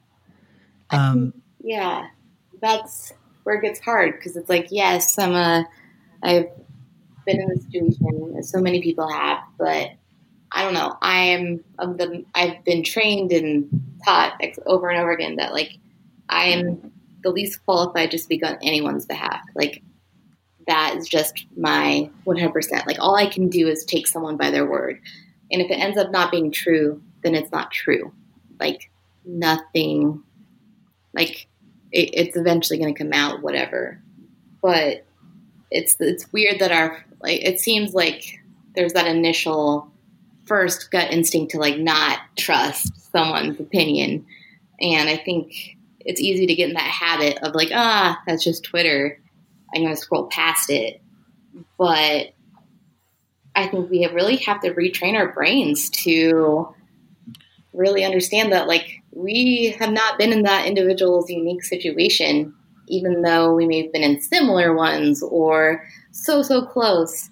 But it's like, again, at the end of the day, like, we're not that person. We can't speak on their behalf. We can't, like, tell them what's right, what's wrong, what's their lived experience. And it's hard for a lot of people, like, to acknowledge that and just own it. Like, I'm not the perfect person.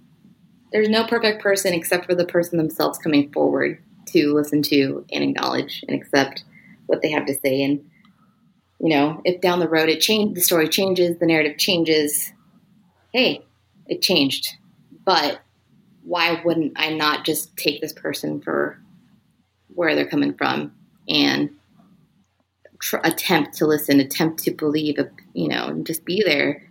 And like, I'm sorry, Kate. That's a very measured response to the idea that sometimes things aren't as they seem. But that's I might have misconveyed. That's not what I was.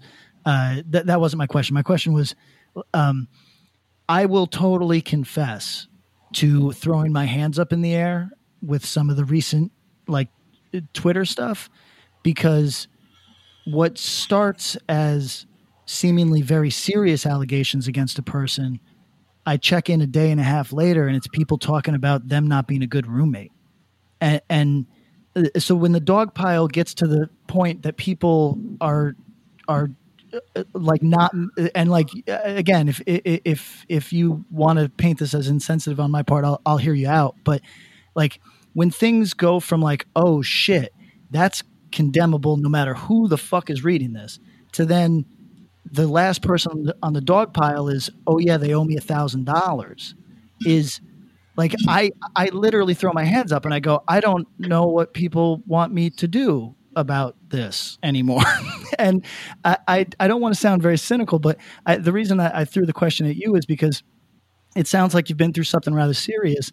And I'm always curious if that creates like if you are more frustrated with, oh yeah, he owes me $1,000 than I am, or if you, and that's a ridiculous example for sure, but if you are still open to everybody's sort of thing. I didn't mean false accusations. I meant like when things start to include these seemingly non sequiturs or just pattern of shithead behavior, but not abusive behavior. And am I wrong, or have you? Maybe you haven't seen the same Twitter threads that I have, but they get to this point where I almost start sympathizing with the bad dude, because I start going, why we give a fuck about this like, what, he didn't pay his fucking his light bill, and we're like, I don't give a shit about that. Stay focused.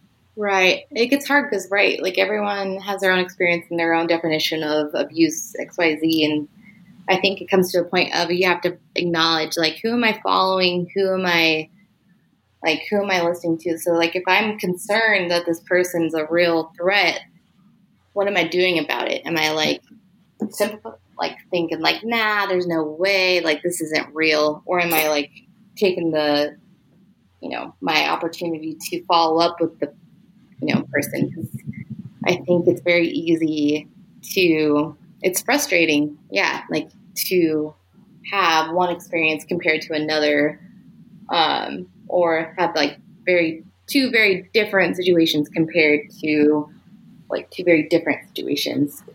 But I think it just comes to the fact of, like, okay, how am I interpreting this information? How does it impact me? And what can I do to make sure that I know if it does impact me significantly, or I know this person, like, what am I doing to make sure that I know the full situation? And, what can I do to be reaching out, asking questions, being curious versus being pointed, I think is important. But it's hard because it's like this person's shitty or this person has a very abusive and very dangerous mindset against or like about how they live their life. And they're two very different things. Like it's not, there's not one right answer or anything, but I think just listening to the original situation and thinking, okay, what's my experience been with this person? Do I even know this person? If not, maybe I need to just sit and not think too hard into it and maybe see it play out. Or if I know they're in my scene, I know they're interacting with people that I care about, I know that their presence impacts people who show up weekly or whatever. What's my responsibility in this situation? Like, do I need to follow up with this person and ask and see, like, hey, tell me more. What's this about? It's not being afraid to address it. I think that's the biggest problem that we get, where it's like we get afraid to call each other out or in, whatever you want to call it. But it's just saying like, hey, screenshot. I'm going to send this directly to the person it's about and be like, hey, I know you enough to know that this is a pretty serious allegation. Can you tell me more about this? And just being able to hear that side, but then also be like, okay, I care about this human for whatever reason. And, can I hear more? And if not, like respecting that, like, nope, like that person doesn't want to tell you what happened, but I don't know. I get that it's frustrating and, there's this shitty behavior. Then there's like the perpetual, terrible human, like you clearly are a bigger issue, but it's just that whole piece of not being like just radically listening. Like, okay, maybe I need to keep my guard up, or maybe I need to like reset my filters and acknowledge the situation that could be at hand. And it gets frustrating because then if like you said, like 2 days later, you're realizing they didn't pay rent and they were made to be out like a very different person. Or maybe they did all the foul shit, but then there's the pile-on includes stuff that like just muddies the waters for me. It shouldn't. It doesn't matter. It doesn't matter. See, Tom, though. If some woman comes out and says, this guy assaulted me, and someone else is like, he owes me $1,000, you go, all right, well, he's still a fucking asshole who assaulted somebody. Yeah, but you're smart enough to be able to see past that. That's a dumb fucking. That doesn't make any sense to me. See, but let me give you perspective though. Is that if the first thing is an interpersonal thing between two people, and then the community's function is to jump in on a dog pile that includes nonsense, I don't understand why the community is being involved at all. Like, because some people have a fucking, no pun intended, an axe to grind, and this is their shot at taking their fucking swing at this person while they're being taken down. Like, so but that's fucking, it's noise. Who gives a shit? I think you're both kind of saying the same thing actually here, and Emma and Kate, please jump in here too. But it's, Pat, I think your question is, and what you're saying is it distracts the conversation and dilutes the actual focus, which is this person has done something that has really harmed another person, and maybe there's a pattern of it, and that's kind of why it's being brought to the community, and to let people know, hey, be aware, be wary, however you want to put it. And that then when you see the dog pile of like, and by the way, he doesn't pay parking tickets. And by the way, he doesn't, right. He told me my jacket was dumb. That those things, like Tom said, completely irrelevant. Who fucking cares? But that the community element of dogpiling that way is not what's being called for. What's being called for is saying, hey, I'm sharing a story. I'm sharing a really personal experience that's pretty serious. And when people start going in there, it's like, no, that's not the energy here. That shouldn't be the energy. But my answer is the equivalent of like somebody like stab somebody and then someone else coming over and be like, he also jaywalked before he did that. Like, okay. But Tom, here's what I'm saying though. It is that for us to dismiss somebody's shit as just looking to have a grievance resolved, that can also be extended to people that have real claims. You understand what I'm saying? Like I'm with you. I'm game to filter out the nonsense, but if there's a lot of nonsense, I guess what I'm saying is that it still requires you to make a value judgment. And in that value judgment can also include people that maybe not everybody listening would be comfortable with me disregarding. You know what I'm saying? Like it's like how. Well, I mean, it depends. Like, yeah, I mean, you're talking about $1,000. If it's someone else who was like, you know, this person did this to me, and then someone 5 tweets later was like, you know, he was a terrible boyfriend and he moved out and never told me. That's one thing. That's the type of stuff I'm talking about. And also, like, I saw one, and again, firstly, Kate and Emma, it's possible that I'm speaking, I'm having a different conversation because I'm not meaning to make you two answer for every weirdo, like, canceling person out there that's not my intention at all. It's just, that's the aspect of the conversation that's obviously very lurid and like it grabs people, and it's grabbed me the last few days because I'm just frankly very confused by the cultural element of it. But I understand that both of you have something more serious to say about a holistic solution, and I'm not trying to disregard that. I'm looking for like yeah, Tom, you nailed it. Like hey, this person beat me up. Okay, whoa, fuck. All right, full pause.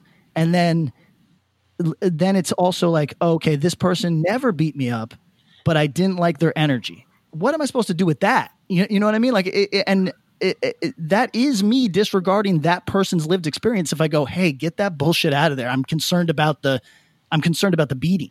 You know what I'm saying? Like, for me, I guess what I'm saying is that for me to apply a filter, it means that I am going to disregard certain people's lived experiences and say, that's not enough for me. And that's what, and kind of acknowledging that we all do that when the noise becomes too great is what I'm driving at here. Well, I'm kind of conflicted because I understand what you're saying by it's distracting.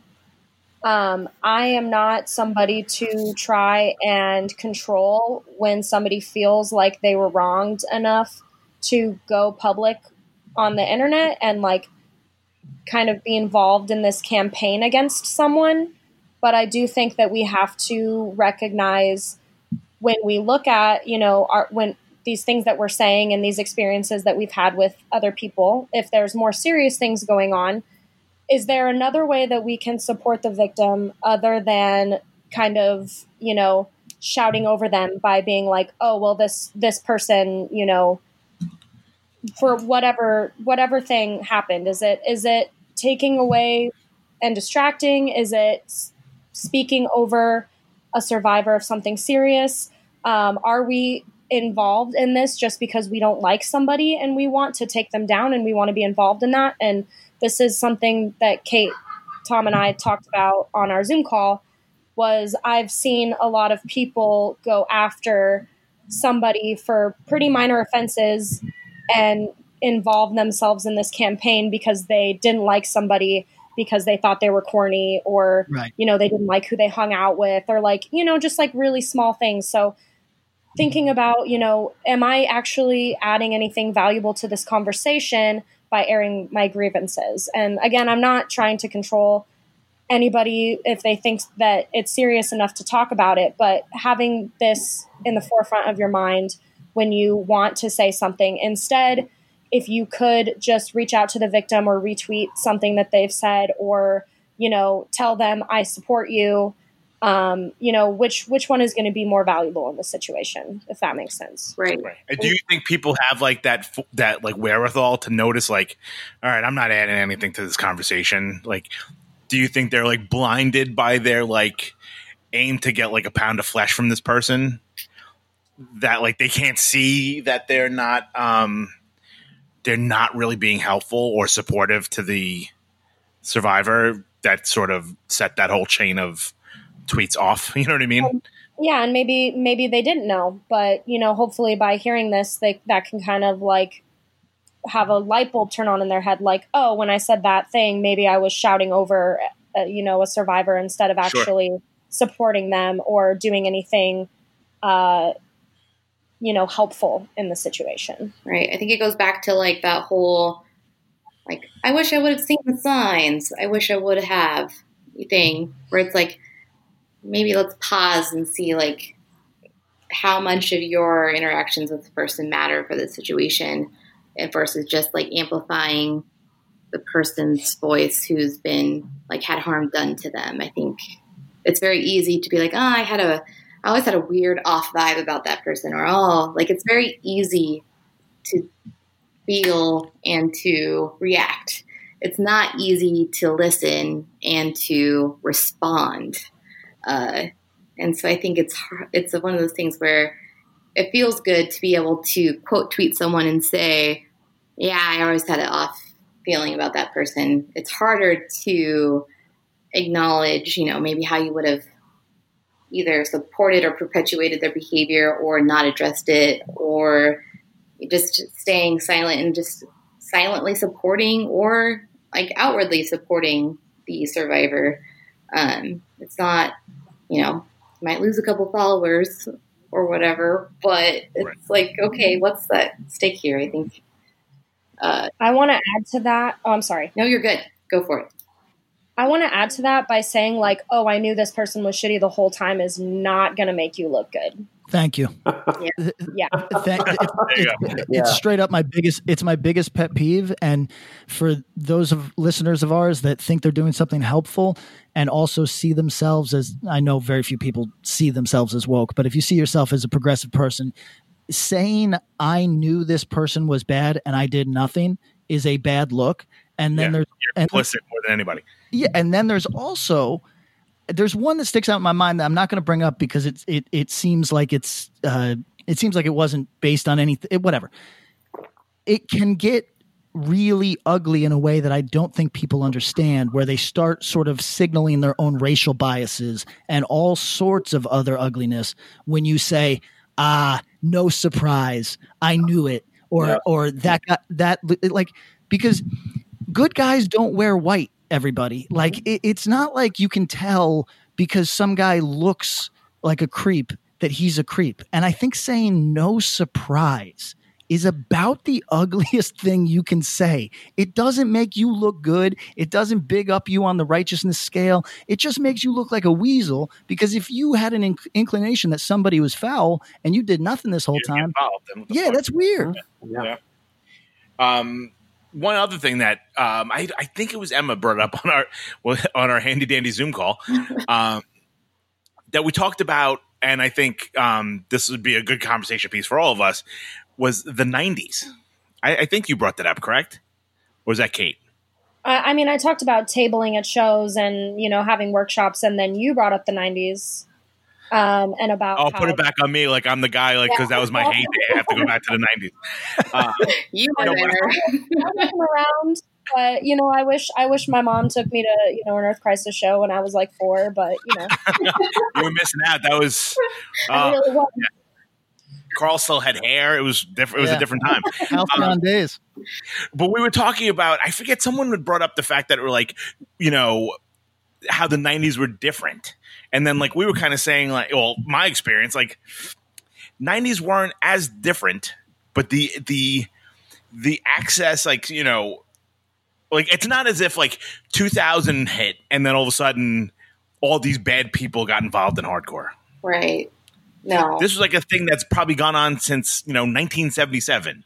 But now, as much as and this kind of plays into what we talked on the podcast about, now having the internet almost creates a space that you can let kind of tell your story, while before, pre-internet, where do you go for that? Mm-hmm. Yeah. Right. And I think that's something we kind of talked about. This isn't in any way a new thing. No, I mean, you might catch some stuff in the Heart Attack letter pages. You might get some zines. But no, there wasn't the platform to do it in a way that really broadcast it.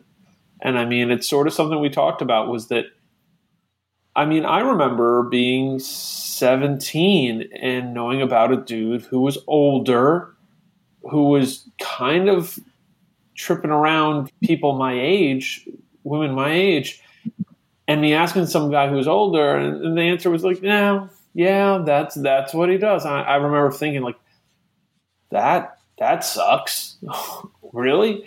But it was sort of like, what do you do with that? What do you do with that information, other than at that time share it with your friends? And I think it's something we talk about, is that you could really, literally in the 90s, oh, you were a bad dude and you did something bad to someone in your scene.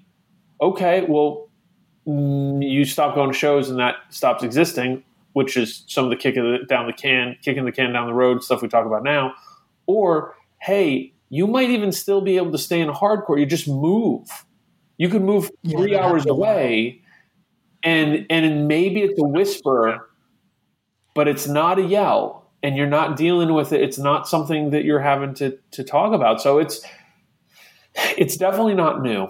And I think that's why this moment is kind of interesting. It's not like right now. It's more just kind of building to stuff. Is the idea that like, hey, this isn't new, but how can it be sort of stopped, or let's get beyond. Let's do better, for lack of a better term. Let's quit being surprised about this coming up. Our friend, someone we know, like, let's address it instead of just letting it perpetuate. And I saw there was tweets out there that were saying, I miss the old days of hardcore. That's what it was. Yeah, when this wasn't an issue and everyone just cared about the music. And that's what brought that up, where I was like, was that really? Was it all that rose-colored? Or right. Guess what? It wasn't. And so that kind of transitioned to us talking about, in hardcore, like in the 90s especially, there was more kind of, like you said, like tabling, and we even talked about that, and I'm going to give my little spiel and then you can like really take over. Like almost with like, if you are tabling, and like what Patrick had said, and like what we all said at some points during this conversation, was that like, there's an input, like you're only going to get someone to come up to your table if they're looking to change, or if like they're open to that discussion. Right. And like something that we had talked about that like would happen in the 90s, and like I even experienced myself, in various different causes, like one of the bands, primarily one of the like the headliners or whatever, would kind of cede some of their time to someone to discuss their platform, whatever it was. I know Pat Flynn did that last year at Sound and Fury, and I think it's like that's how you're really going to kind of get a conversation going, when it's like, well, you're not going anywhere because you want to see Have Heart, but you're going to hear this. And it's not like kind of, it takes out like that bias that it's like the only people that are coming up to the table to grab literature. I mean, it's the equivalent of like, when like animal rights program, people would be set up like, fucking Joey Hamburg is not coming up to grab information. But someone who's kind of looking to change and make changes or see how they can help and all that sort of stuff, those are the people that you're getting. But like if you're sort of, we talked about like Greg Bennick did like a workshop at like Fluff Fest or one of the big fests in Europe, and like he got like 10 minutes before a band to kind of do this workshop. And like I think that's how you kind of get the discussion going, because it's kind of, it's including everybody. You may not want to hear it, but you may hear something that clicks for you that you wouldn't have gotten if you were like not making eye contact with the person running that table. Right. You can't at this festival. Essentially, you can't scroll past someone up on a stage telling you something. And like, I think there's that admiration. There's that, like, that's the person I care about saying something. You're going to listen a little more versus some person you don't know across the country on Twitter saying something, when someone who you respect, who you idolize is taking the platform either to like themselves say something or to hand the mic over to someone. I feel like you guys are doing today, to say, hey, like this is a problem. What are we going to do about it? Like, we need to address this. You have more of an impact. It's so easy to keep scrolling or to like disengage or be like, oh, I that person saying that stuff, I don't trust them. They're not good people. The person who's, getting the finger pointed at them, they're my buddy. They're good. But when you're, in a room full of people, you're in person, you're showing up, it's really hard to, deny or, ignore what's happening. But I think there can be room for that. And I think, if those folks that run, big shows, big or small festivals, like maybe you make time for that. Because I think, you get kind of into that rut that it's like, especially on tours and stuff like that. It's like, we play at 9:40 every night. We go off at 10:30, whatever the fucking story is, you kind of get into that rut. But like, maybe, instead of 9:40, you start at 9:50 and you cut a song or two and you give someone your platform to kind of, discuss what's going on in their city. You know what I mean? And it could be anything, you know what I mean? Anything positive. Like, you're not trying to be like, hey, we're in Oklahoma. You with the red hat, come up here. Like, but like to kind of give someone like, some of you, the eyeballs and the ears and like, come on up here and like, use this time in a better way than us adding another song to the set list. Yeah. But it's hard. Like, imagine like, what if I came up to you, Tom, and you didn't know me and I'm like, hey, can I steal your mic to talk about this like person or this issue that's really important to me? Like, how would that feel? Like, I'm not in a band, so I don't know, but like, I mean, personally, I've had that done. Yeah. And it was kind of like, hey, can I get up and talk, particularly at this venue called the Wetlands in Manhattan. And like, literally almost every time we played there, someone would be like, hey, there's going to be like a fur protest next week at Bloomingdale's. Do you mind if I get up and, say something about that and, talk for a couple minutes? Fuck. Oh, sure. Of course. You know what I mean? Like, yeah, like most bands are struggling to get to their fucking full set time anyway. So it's like, I'll give you 5 minutes, have at it. And 5 minutes, you can put across so much information. Because like we were saying, like 5 minutes of actual talking, it's like, it's a lot. It's a long time. Yeah. I think. And I think that's something people can think about, and like we talked about certain bands that we all love. And like, if you brought this to them, they would do it in a heartbeat. But it probably never even occurred to them through no fault of their own. But if they're younger, they've never saw that kind of vibe. Then, you know what I mean? Right. You're just doing what you're told at that point. You're like, I know I have to play from this time to this time. I'm going to do my job. Right. Here's a related topic that I'd like to hear everybody's opinion on. It just struck me while we were talking about like the impact that bands can have. What kind of a no-win situation it really is artistically, because knowing that the majority of hardcore bands are fronted by or have lyrics written by what we would assume cis, but certainly white men, do we want that perspective on this issue necessarily? And conversely, is it really unfair every time a band has, for example, a woman or a non-binary person in it? Is it unfair to expect that person? And again, I'm speaking so broadly. Of course, men can experience sexual assault or sexual misconduct, but like do you want this topic from certain people and not from others? And the people that you want it from, is it a bit presumptuous to assume that they would want to sing about it? You know what I'm saying? Like it's of course. Emma, this might be germane to your experience. It's like I don't know how to win on that, because certainly like my story is not one that I think anybody's particularly interested in when it comes to this topic, even if it's somewhat relevant to me. And truth be told, I'd still touch on it, but I don't expect the world to listen. But meanwhile, I think it's kind of fucked up if I look to the woman band and go, and now tell me more. You know what I mean? Like, so it's kind of a very difficult path artistically to try to address this in our scene. Well, I mean, personally, I do like to write songs that are politically charged. But that's what I'm comfortable doing. That's what I feel passionate about. And so that's what I write about.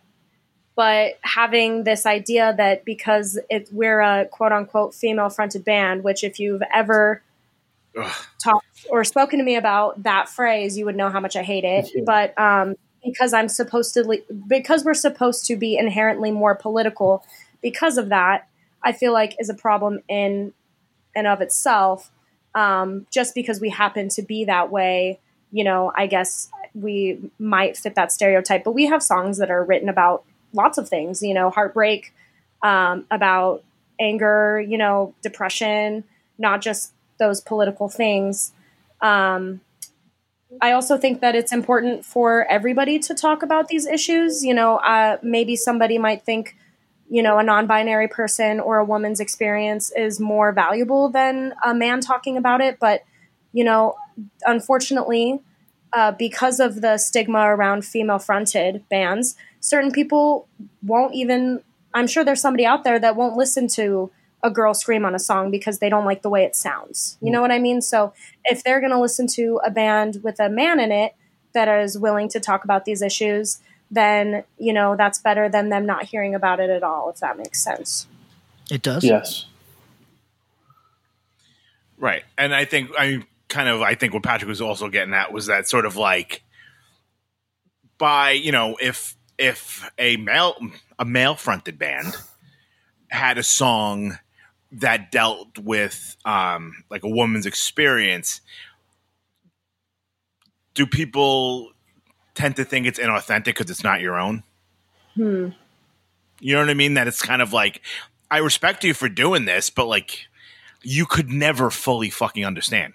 I could talk to you for 6 hours about it and you're not going to be able to encompass it in a 3-minute song. I think if it's written from the first person perspective, that's problematic, Sure. like, no, of course. Yeah. But I mean, even in like kind of like a more storytelling way, you know what I mean? Right.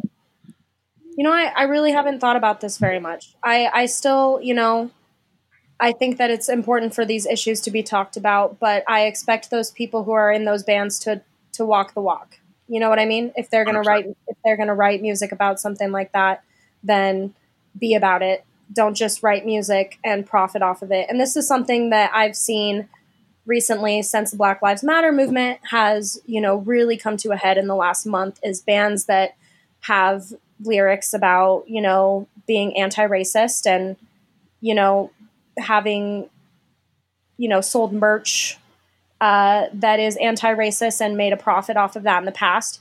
Those people not using their platforms now to share stories and amplify Black voices, I do think that those people aren't exactly walking the walk. And, there is some gray area there, I guess, but I think it's important to think about this in kind of a similar light. That makes sense. I think part of it too has just being like willing to be called out on that though. Because I think like it's so easy to be like, oh, my intentions are pure. Just listen, just radically listen and acknowledge, just be like, okay, thank you for telling me that. Thank you for like making me aware, making me conscious of my unknowingly problematic like process or profit, I think is important. And just, okay, now what am I going to do to change? It's so easy to be like mad or upset or being called out. Like, who are you to call me out? But just being like, okay, this person who I may or may not know has input on something. Maybe I should listen, and just being open to that and not immediately being like, oh wait, no, I know everything. My intentions were pure. So that means that I'm a good guy or I'm a good person. Like just being like, right. Okay, like maybe my intention did not impact the way that I intended it to. And that's okay. And this person's willing enough to tell me that and like, let me know how can I adapt to it, I think is important. I mean, Patrick and I yelled at each other for 2 weeks about Toby Morse.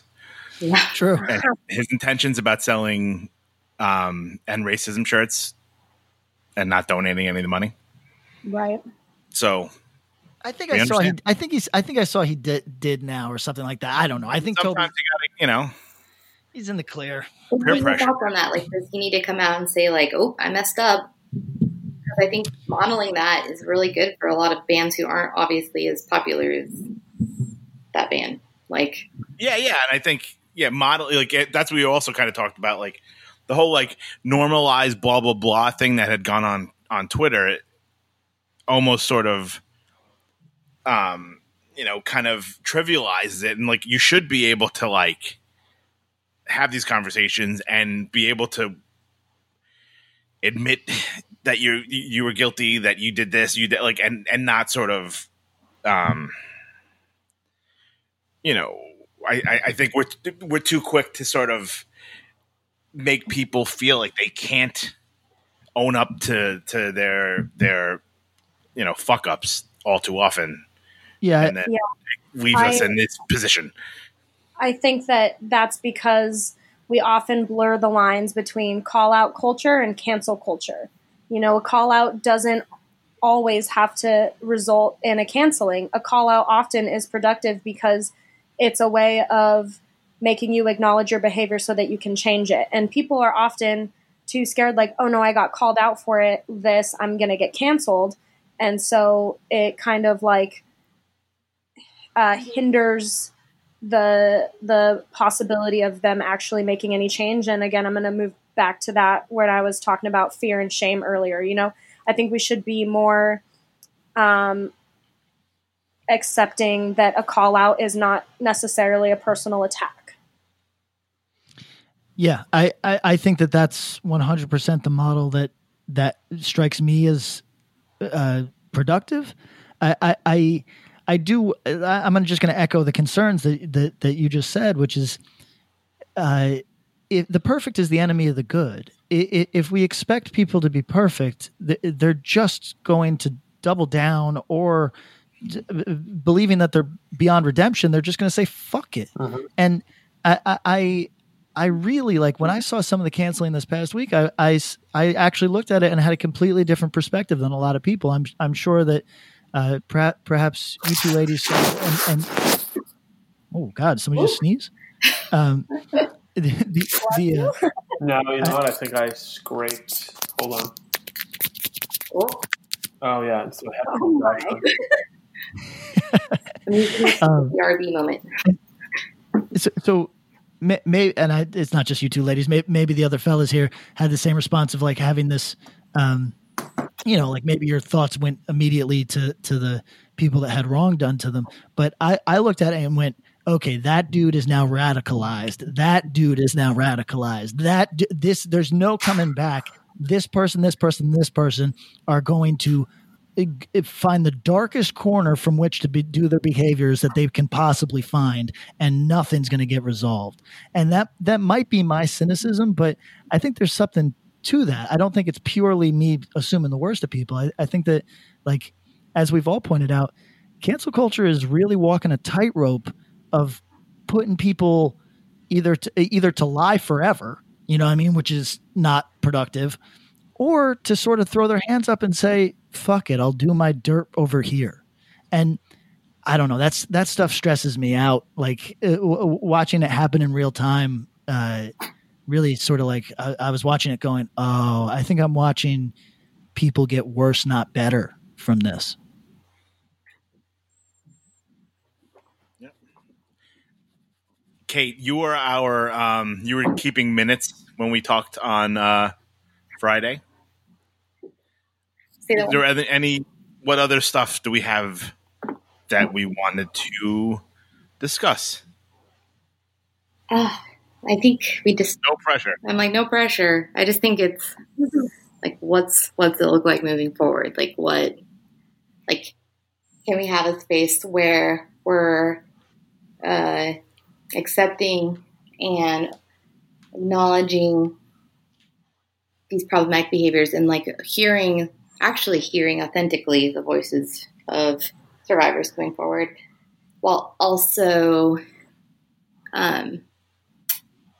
being like, is there a future where it looks like where you're not called out canceled, is there that restorative justice? Like, are people capable of learning, growing, and moving forward? Or like, what does that look like? I think is important too. Like, what do we look like moving forward? Because we keep going round and round, and we keep seeing this like once a year, however many times a year, depending on what area you're in, of the scene getting like, called out. But it's like, okay, what are we doing to make sure this isn't happening moving forward? People know what they're like doing and know what's wrong. And like, I'll be the first to admit that I grew up in a rural area that I was not taught a single thing about consent, or that wasn't even the topic of conversation. So it's like, if we're not, given the benefit of the doubt, if we're not being taught these things, how do we make sure that people know what is okay and what's not, and have those difficult conversations? Like, when you meet someone and you're interested in making the relationship like intimate, how do you have that conversation? Like, what does that look like? And if it's not happening, why not? Right. To refer back to our Zoom call, we had this conversation, Tom, where you said something about like people are worried about bringing up, further consent questions because they're worried that it might kill the moment. Do you remember saying that? No, of course. And then Kate said, well, the moment should have probably been killed then. Right. So, and it put perfectly right. Yeah. I mean, just being like aware that consent is healthy for everybody. And, just because, somebody withdrew consent or, didn't consent doesn't mean it's the end of the fucking world. If that. Right. And like right. Tom was great to like play like audience member for us and say like, oh, this is I was like, I don't believe this, but right. I was just kind of like, I'm just reiterating. Right. This is not my thought.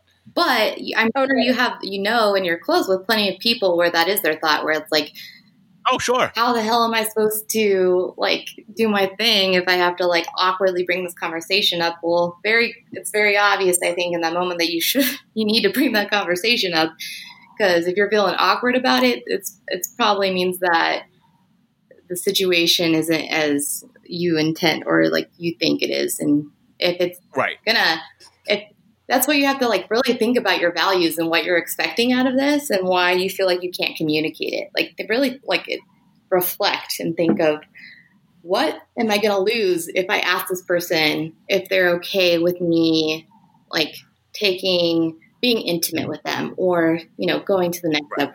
If what I'm losing is them rejecting me and that fear of rejection, how can I own that? Because that is so much better. That's between you two. That is so much more intimate, I think, than like getting your way with the person or whatever. Just being and it's fleeting. Yeah. Like that embarrassment is fleeting. Yeah. Well, while the opposite goes on forever. Right. And I think what we had talked about and like, that Zoom call, we keep going back. We should have recorded that. I know. I keep thinking that. No, but we thankfully got to talk about it a lot here. So like we were even talking about like, sex education in school and all this sort of stuff. And like, all throughout life and Pat and Bob can, discuss this too. Like you're kind of taught to be like, women like people that take charge and like caveman bullshit that like we're like men are so often kind of brought up in that mindset that you're kind of like, she doesn't want, and it kind of plays into this entire fucking issue, and like, so kids are never taught in the beginning, and then they become of age, and like, they don't know how to fucking do anything. And I think, hardcore is meant to be like, we're a different type of human being that if we go against the grain. We're not fucking regular society. And this is one of the fucking cancers that have come over from regular society. And then like, are we any fucking different if this is, Is the fucking singer in hardcore band B any different from the fucking, the quarterback in high school that was, sexually assaultive towards someone else? No, unless you act like it. End of story. No, we're not any different unless we act like it. Can I just offer something as a suggestion to our listeners? That we got a wide range of listeners, and some of them might be pretty young. So everything that was just said is accurate, but maybe you're still in like a sex ed sort of mindset where the idea of active consent is, would it be all right if I now touched your breasts? Like that's just a script. You're not expected to actually just saying to someone, is this cool? Takes 1 second, doesn't really take anything out of the situation at all. And it's so I guess what I'm trying to say is I think that active consent has had a very bad salesmanship to it because it looks like this lame fucking thing that women will tell you, yeah, that turns me off, because it would turn anybody off to do the high school. Yeah, but all you have to say is, hey, is this cool? And if the person says, I will let you know if it isn't, that's cool. And all you have to say is, all right, if I push this a little further, that's it. It's not like you don't got to do the script. Just so just in case we got like any pedantic types in our fucking listenership that are like, think that it's still high school, like sex ed class. It's just about getting confirmation that what's happening is cool, which can literally be this cool. And somebody can go, yeah, that's cool. It doesn't take shit away from the situation. That's so important. I think that consent is a lot like anything else, where when you practice it enough, you get good at it. And then you can learn that consent can actually be pretty hot. Right. Where it's like, oh my God, yes. Like, thank you, finally. Because it's so freaking sick how not common it is. Like, being able to like, hey, if this moves forward, like, will you let me know? Are you comfortable letting me know that you're uncomfortable if that were ever to happen? Like, it's something as simple as that, or like, what does consent look like for you? Having those discussions before, it's like, those are the conversations that are important to have before. And it's really admirable to just acknowledge like, hey, and if you look like a weirdo or whatever is in your brain of like how weird that is, like, cool, at least you look like a weirdo and not a fucking abuser. Yeah, that's a fact. Right. Amen. If I could also add, like, again, this is maybe for the really young listeners. It's sorry, this has become the alternative sex ed class now. That whole I don't want to look lame or whatever.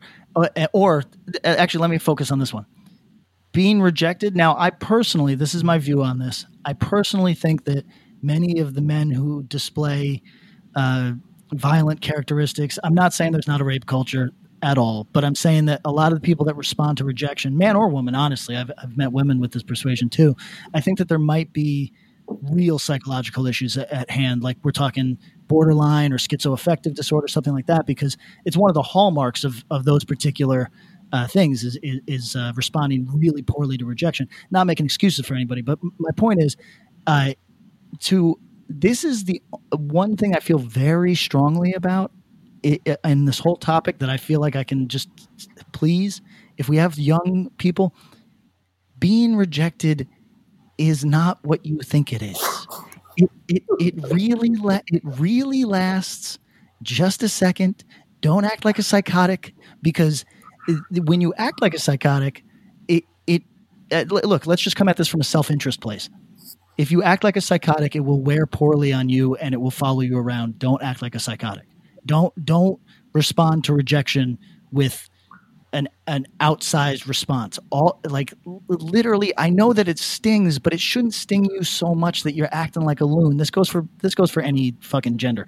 But I really wish that we could normalize this, because when I hear from women that they didn't feel like they could say no to this guy or that guy because they're so afraid of how men will respond, that I'm not the most sensitive guy, and that deeply upsets me, because it's like, yo, and don't get me wrong, I've dealt with women that when they're rejected go to really crazy places. So I get it. I don't doubt for a second that these men do this, but like, if you're not certifiably unwell, if you're just a dick, you have to work through rejection like a normal adult. You don't get to respond like a fucking loon. So if you are one of our young listeners, please spare yourself the pain. Yes. Don't impose it on other people. This is like a one I'm so big on. I just think rejection, that has nothing to do with mental illness. Let's be very clear about that. No, but Tom, that has nothing to do with, like, you keep saying a psychotic, like that has nothing to do with it. There's people that are like, feel like that you're obligated to, like, that they deserve something. And I think that has nothing to do with. Well, yeah, largely I agree with you. And that's the person that I'm trying to appeal to. But I do honestly feel that there is a large amount of this that is connected to mental illnesses, that it is part of the diagnosis, like borderline or schizoaffective. It is in the language. If you go look it up, it's like part of how they diagnose these things. I'm not making excuses for anybody. I'm just saying that, like, when I hear that somebody had, like, a man or woman had like a completely outsized response to something, I immediately go, oh, do they have a diagnosis? Are they well? Because that's like part. And Tom, I'm not disagreeing. There's so many people that are just entitled dickheads, but like, but I think it's like a part of this conversation that doesn't get adequately addressed. Yeah. Like when we talk about the mental health issue and stuff, like because we don't want to make excuses for anybody. Like, for example, there's a fella. Some people are just fucking spoiled brats and don't know how to hear no. No debate. Mm-hmm. No debate. More often than not. I think too, really acknowledging the power dynamics that are at play too, that are just like innately in our society, where it can be like, part of that culture. I think that's a part too, where it's like, this is normal. Like it's, you see it in like porn, you see it in movies, media, like that's what we're normalized to. And I think that that's to be acknowledged too, where if that's your only lived experience, is watching it through, a screen, or your family, whatever it be, that's important to acknowledge as well. And like, don't get me wrong, like there's obviously some things that need to be unpacked there that may be or may not be related to mental illness. But I think that we also, I think it's an easy out to say someone's, mentally ill or XYZ when it comes to this topic, or any topics like this, without acknowledging the actual power dynamics and how society functions on a daily basis.